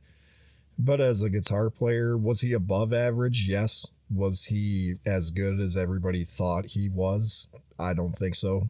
I would attribute it a lot to the time that he was able to play in. Right. He was like, take a guy like in the NHL. I mean, you probably got a couple of people, Canadian, that'll realize what I'm saying. Like you got Wayne Gretzky, who's at the top of the scoring for all time. Right. I can't remember the amount of goals he scored, but he scored them in the like late 80s to early 90s when goalies hadn't figured out how to actually play their position effectively. Like if you look at NHL goaltenders now, they're very hard to score on. Back in the 80s and 90s, they weren't that hard to score on. The top tier talent was not there. Like you had a bunch of guys that were big bruising dudes in the NHL that didn't really have raw talent. And it made Wayne Gretzky stand out because he had that and he focused on it. So he was able to become the player that he was. Right. But if you were to put him in the NHL now, I don't think he would be a top goal scorer. Right. And that's a fair point. You can't really compare Jimi Hendrix to say somebody who's really like, what's the best example? Okay, we were talking about Claudio Sanchez. Claudio Sanchez is a phenomenal guitar player. Yeah, absolutely. It's not really fair to compare Jimi Hendrix to Claudio Sanchez. No. But here's my reasoning on why I say that Jimi Hendrix is overrated. Mm-hmm. From a guitar playing standpoint, yeah, he was great. Sure. I think I don't like his live performances because he was fucking stoned. Yeah. So he was sloppy and he sucked. Yeah. You know? But on record, as a guitar player, he was great. Yeah. But I don't think, in my opinion, that he was a very good songwriter. No, yeah, I'll agree with that. mean? And I think his fans actually, this is controversial as fuck. His fans actually do a little bit of a disservice to him. Yeah. In that regard, because they focus more on his guitar playing than, say, his artistic ability as a songwriter. Sure. You know, you can play all the fancy schmancy riffs you want, but if your song is shit, your song is shit. Yeah. And I'm not saying that Jimi Hendrix's songs are shit. He's got good songs. Yeah. But I think the ratio of his guitar playing ability to his songwriting ability it's they're not in balance. And actually, here's another controversial opinion, but it's related. I feel the reverse about Jimmy Page. Yeah. And Jimmy Page is one of my all-time favorite guitar players. I'll preface that by saying that. I know how to play like 3/4 of Led Zeppelin's catalog. Right. Okay. Jimmy Page, in my opinion, was a far better songwriter than he was an actual guitar player. Yeah, I would agree. If you listen to his solos, it's just sloppy doppy bullshit all over the fucking place. You know pretty what much. I mean, that's not being fair to him, because like his solo in Since I've Been Loving You, literally every time I hear that song, I've heard that song 1,000,000 times, and it's still, there's one part in that solo where when he hits that note, my spine tingles. Yeah. Every time. Yep. You know, I think he had a real sense of timing in his guitar playing. I think he was unique for the time, which probably propelled Led Zeppelin a lot higher. Yeah. And I mean, in terms of Robert Plant, the voice, you know, absolutely one of a kind until Greta Van Fleet, apparently. But I would agree that, you know, Led Zeppelin, in terms of songwriters, I don't think you'll ever find a band that will write songs lyrically like Led Zeppelin did ever again. Their lyrical content was absolutely one of a kind. It always will be. Like, I don't think anybody will ever come close to that. And I'm not even a huge fan of Led Zeppelin. Oh God, to be I honest. love Led Zeppelin. Yeah, great band. I just I know a lot of their songs, and you know, I could pick it out of a crowd, but I can't say I just sit down and listen to them. Right. No, I was that kid, man. Just die hard. When I was like, shit, from the time I was like, I mean, I'm burned out a little bit on it now. Yeah. Like if I'm listening to the radio and Led Zeppelin comes on, I turn something on most of the time that's not Led Zeppelin. Yeah, see, I'm guilty of that too. I'll hear it like on the riff, and they tend to play a lot of Led Zeppelin, and they always play the hits. It's the same one I've heard 1,000,000 times, and I tend to change it. It's nothing against Led Zeppelin, but you just maybe a little overdone. The first time I heard a Led Zeppelin song, I was pretty enthralled by him too. Oh yeah. But eventually it faded. Yeah. Oh man, like I said, when going way back to what we were talking about way earlier when we were learning how to play guitar. Yeah, I mean, I was at that point in time, I was a huge Led Zeppelin fan. So I learned like every Zeppelin song I could fucking learn. Yeah, you know? I think I would have been the same way had I grown up in that time period. Right. Like if I had heard Led Zeppelin as opposed to any other band, I would rather learn their music. The crunch they had, you know, the way that the melodies moved, the tempo changes, the intricacy of even like the opening riffs, you know, really unique. Right. And I'd probably, if I grew up in that time frame, I would probably be, you know, a big Led Zeppelin guy and a huge Black Sabbath fan. Yeah. Because I'm drawn toward that heavy, distorted sound. Right. And not a lot of bands had that at the time. A lot of bands didn't even know what a gain knob did on an amp. Like it took a band like Black Sabbath to come in and just crank the distortion. Yep, and go, man, that sounds sweet. Right, yeah. And or actually, it would be, that sounds sweet, bro. Yeah, right. Well, it wouldn't be bro, it'd be more like mate or something like that. Yeah, the UK rock big influence on metal today. Oh, I yeah. mean, you can't argue. Any big metal band will tell you that their influences are probably Led Zeppelin, Black Sabbath, because it's just the style of music that they were drawn to, and it was so unique for the time. But in terms of bands, like controversial opinions, I think my worst one is AC/DC. I hate AC/DC. I don't care what anybody says. I think it is the most generic, annoying music I've ever heard in my life. If I never had to listen to another band again, it would be AC/DC. I can agree with you on that one. Yeah, I can agree with you on that the one. lead singer's voice,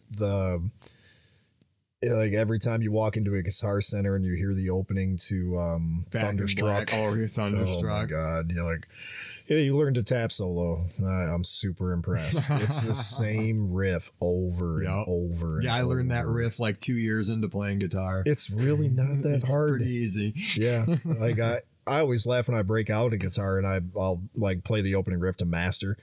And everybody's like, "Whoa, man, that looks like really hard." It's really not. It's really not. A lot of Metallica's music is not hard to play. Like if you pick up a guitar, there are certain songs that are challenging, but I mean, in terms of difficulty level, really not that difficult to play most of the main riffs that Metallica has written over the years. You want to learn how to play something hard? Yeah. Learn how to play a Tool song. Yeah. Sounds absolutely. easy, hard as fuck. Yeah. You know why? Because that guy must have the hands of a fucking gorilla. Yeah. That guy can do like 7 Stretches. and 9 fret stretches. Yeah. I think the farthest I can get my hand to stretch is the 7th fret. Yeah. But I have 0 strength in my hand. Yeah, you can't hold that hard enough to produce an actual And that note. guy's doing fucking huge, no way, dude. Yeah, well, that and his like the tone changes and the knobs as he was playing, like the up and down volumes, the weird, odd pinch harmonics that were just so out of place but worked. Yep. Yeah, that's one of those bands, Tool, that I think really they've gotten a lot of credit over the years, but not as much credit as they deserve. I think their lyrical content was amazing. The riffs, like that dark, deep feel, like just you felt like you were in a dark room, by yourself, surrounded by something that was going to eat you alive. Like they had a really odd tone, and his stage presence was so weird too. Like if you've ever seen Maynard on stage, he's creepy. Doesn't he hide behind a sheet? Sometimes, yeah. There's a pretty well-known clip of him playing sober at some music festival. And I mean, he's got this like dead stare into the crowd and he's half crouched over in this weird position as he sings. And I saw a YouTube video of a vocal coach that was reacting to his performance, and they're like, I can't believe that he's able to sing as well as he does in that position. Like, how could you even breathe? Like, his head was below his heart at certain points. And if you know anything about, the way that the human body works, if you put your head below your heart, generally, if you do it long enough, you're going to pass out. Right. But he manages to maintain this awkward position, and he's hunched over and moving like something you'd see out of a horror movie. It's legitimately creepy, but it's almost like a train wreck. Like you can't look away. Like you're waiting for him to be a normal person again, and he just never does. Like it's very odd to see, but in terms of his vocals, I mean, a band I would never even touch on a cover. Like you can't match Maynard. Maynard is one of my favorite writers. He's one of the ones I look at like a great poet. Like that guy's writing is just phenomenal. Oh, absolutely. You know what I mean? Yeah, Tool for me was probably high school years was the first time I heard a Tool song, and I listened to that band for probably a good 3 years after that. Trying to learn, a couple of different riffs by him. I can play a couple of Tool songs, but not many. Which do you prefer, Tool or A Perfect Circle? Tool. Yeah? Yeah, I think A Perfect Circle had a lot of good music, but it just didn't have that same feel that Tool did. It wasn't as unique. It wasn't as original. Like I felt like it was an offshoot that Maynard he probably had a moment where he said, you know, I kind of want to hit the mainstream a little bit. Just like touch it. Just reach out and I've touch got it. this diehard cult following, and it's great. But I think I could probably top a chart, you know, with a different style. And he did. Yeah, Judith. And then in terms of the lyrical content, a song you wouldn't think would even be allowed on a radio. Right. Like, yeah, he literally screams, fuck your God in that song. Yeah. Yeah, but I enjoy A Perfect Circle. I think in terms of guitar work, it's still got a unique feel. Yeah, he's a great guitar player. Judith is a deceptively difficult song. I looked up tablature to it and immediately closed it. I was like, nope, not even going to try. I hate talking like this because I feel like such a schmuck, but I have the technical ability to play the song. Yeah. But I'm not real good with a slide. Sure. And that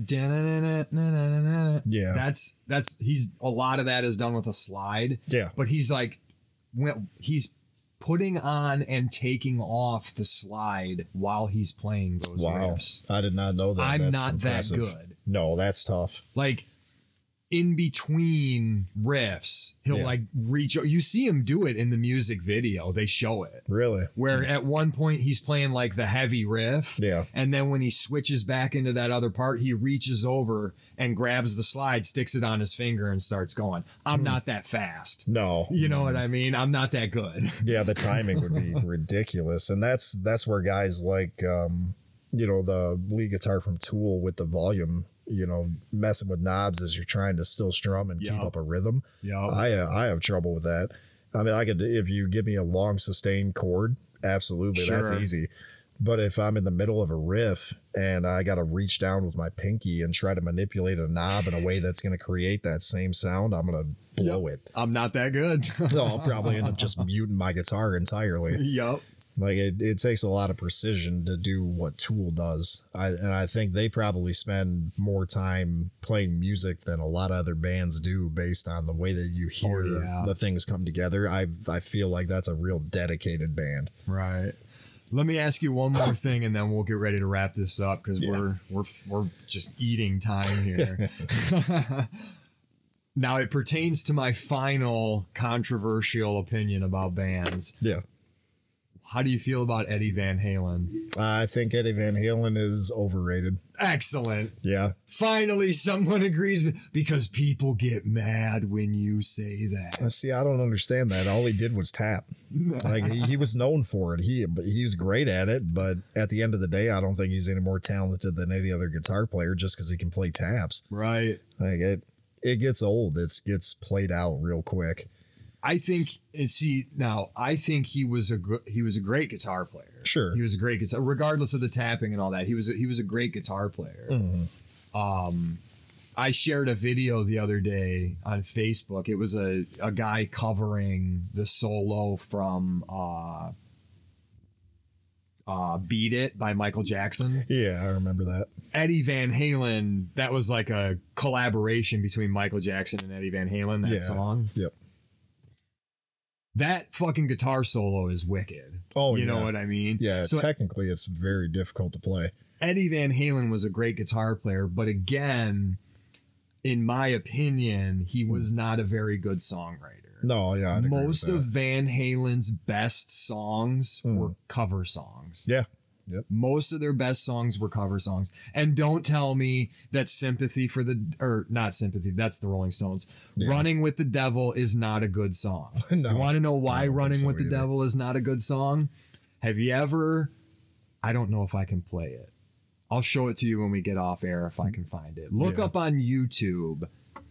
Somebody isolated David Lee Roth's vocals out of that song. Yep. It's atrocious. I've heard it. Have you heard it? Yep, it's bad. It's horrible. I don't think David Lee Roth was all that great of a vocalist. No, I don't think so either. But he was a great showman. Yeah. that was, see, now from what I've heard about Van Halen, my dad went and saw Van Halen back in the 70s. Oh, sure. You know what I mean? And my dad said that Van Halen put on a hell of a show. I'd be willing to, yeah. You know what I mean? I'd be willing to bet that was the case. But I'm a pretentious twat, and I care more about songwriting quality than I do. Than a stage show. You know, exactly. Yeah. Yeah, that was one of the things that I was impressed with about Coheed and Cambria when I saw them live. In terms of like lyrical content, real unique, and the guitar work was really good. But Claudio is a showman on stage. That guy, he's playing with his teeth. He's playing behind his head. Like at certain points, he kind of just goes back into, you know, staring down at the floor and playing his guitar. And then he just comes out with these like tricks, and he's still playing like, you know, album quality. Right. It's like, damn, well, this guy, I mean, I don't think there was a single point in that show where I saw him look at a fretboard. Yeah. Like that man knows the instrument that he's playing down to the T. It's like a part of him. So that was impressive to me. When it comes to like album quality playing and shit, probably my all-time favorite band is Incubus. Yeah. More than likely, I would say, if I had to really put it down on paper, Incubus is my all-time favorite band. I dove hard into that band in my early 20s. Yeah. Like, hard. They had a lot of good music. I think the first song that really turned me on to them was probably Pardon Me. A little bit later in their career, but I started listening to their earlier stuff after that. Their earlier stuff is killer. Heavy music. Yeah, I really didn't expect that. Like, Pardon Me had that huge, like, chorus riff where it was just blasting distorted power chords. I was like, man, this is bad. I was really impressed by that band, too. That whole album was a little bit on the poppier side than their older stuff, like most bands. Right. But, yeah, definitely talented musicians. If you do get the chance to see them live, I've heard they put on a really good show. They do. I've seen them 3 times, I think. I know I've seen him at least twice. I'm pretty sure I've seen him 3 times. But I know that here's the bummer moment. Both times that I know for sure that I saw Incubus, the guitar player fucked up the guitar riff in my favorite song. That was a bit of a bummer moment. Yeah. You know what I mean? That'd be a little bit of a My favorite Incubus song is Nice to Know You. Yeah, that's a great song. And it sounds a little cliche because it's off of their more mainstream album. Yeah. But I love that song because it is like the quintessential fuck you song. Right. You know what I mean? Yeah. And that's one reason why I love Incubus so much is Brandon Boyd's lyrics. Yeah. That guy like climbed inside of my brain and wrote everything that I've ever wanted to say. Yeah. You know what I mean? Isn't that how Dimebag Darrell got shot? Yeah, but I'm not a crazy obsessed fan. Like, I'm not going to go track the guy down. The guy that shot him said that Pantera could read his mind. Yeah, no. Or something like that. Yeah. That was... Brandon Boyd, I'm not crazy. I swear to God. Like, I'm not going to hunt you down. As a matter of fact, I really don't want to meet you because I don't want to ruin the mystique. Yeah, you know what I mean? At that point, it's like, I admire this guy because he's a great poet. If he's an asshole, it'll kill it. Yeah. You know what I mean? It'll destroy it. I think a lot of people had that moment with Metallica with Lars after the Napster lawsuit. Yeah. They were like, man, fuck you, Lars. Like, you're just a money grubbing asshole, huh? That blows. Every time I think of Lars, I will forever think of Jim Brewer. Yeah. Have you seen that stand up? Yeah. I paid a lot of fucking money for these cigarettes. He did a pretty good James Hetfield impression too. Yeah, he does. Yeah. When he does the hokey pokey. Look that shit up on YouTube. It's from Jim Brewer's, I think it was his first Comedy Central special. Yeah, I believe so. Yeah, because it was out in like the early 2000s. I remember being in like 8th grade watching this just dying. Yeah, you know? He was hilarious. But he makes fun of AC/DC with the hokey pokey. Yep. And he makes fun of Metallica. I forget what song he has him play, but all he does is just stand there and scream yeah and ooh. It's Old MacDonald had a farm. Oh yeah. He had a dog. Yeah, that was a pretty good stand up that he had. But on that note, we have hit the 3.5 hour mark. So Yeah. it's getting late. You want to call this thing a night? Yeah, All right. probably head to the bar and have a couple of drinks Have a and couple drinks. pass out for the evening. Enjoy a relaxing Sunday without snow, hopefully. Oh yeah. Well, be safe on your way home. Oh yeah, we'll do. Dude, thanks again for coming out. Yeah, absolutely. Thanks for doing 3.5 hours. No big deal. That was a lot of fun. That was a great conversation. Oh, yeah, That agreed. was a great conversation. Yeah. So yeah, thanks again for coming out. Everybody, I hope you liked the show. Eric, was number 1 for 11 weeks. Let's see if we can push him back up to number 1 for 11 weeks again. 100 views in a month. 100 views in a month. That's what 100 plays in a I'm month. shooting for. Yeah, hell yeah. So we'll go for that. You guys know the routine. Check us out on Facebook. Check us out on Instagram. Send us an email. Mail to theunderground21@gmail.com. Other than that, share the show with your friends. Subscribe to the show. And until next time, we'll see you guys later.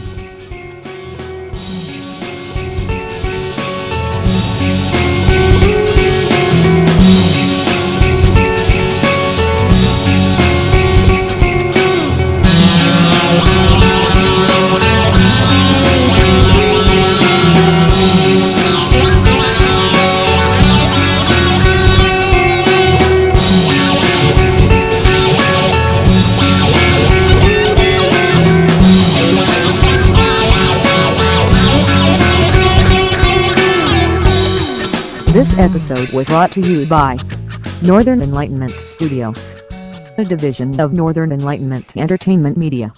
We hope you have enjoyed this program. Goodbye.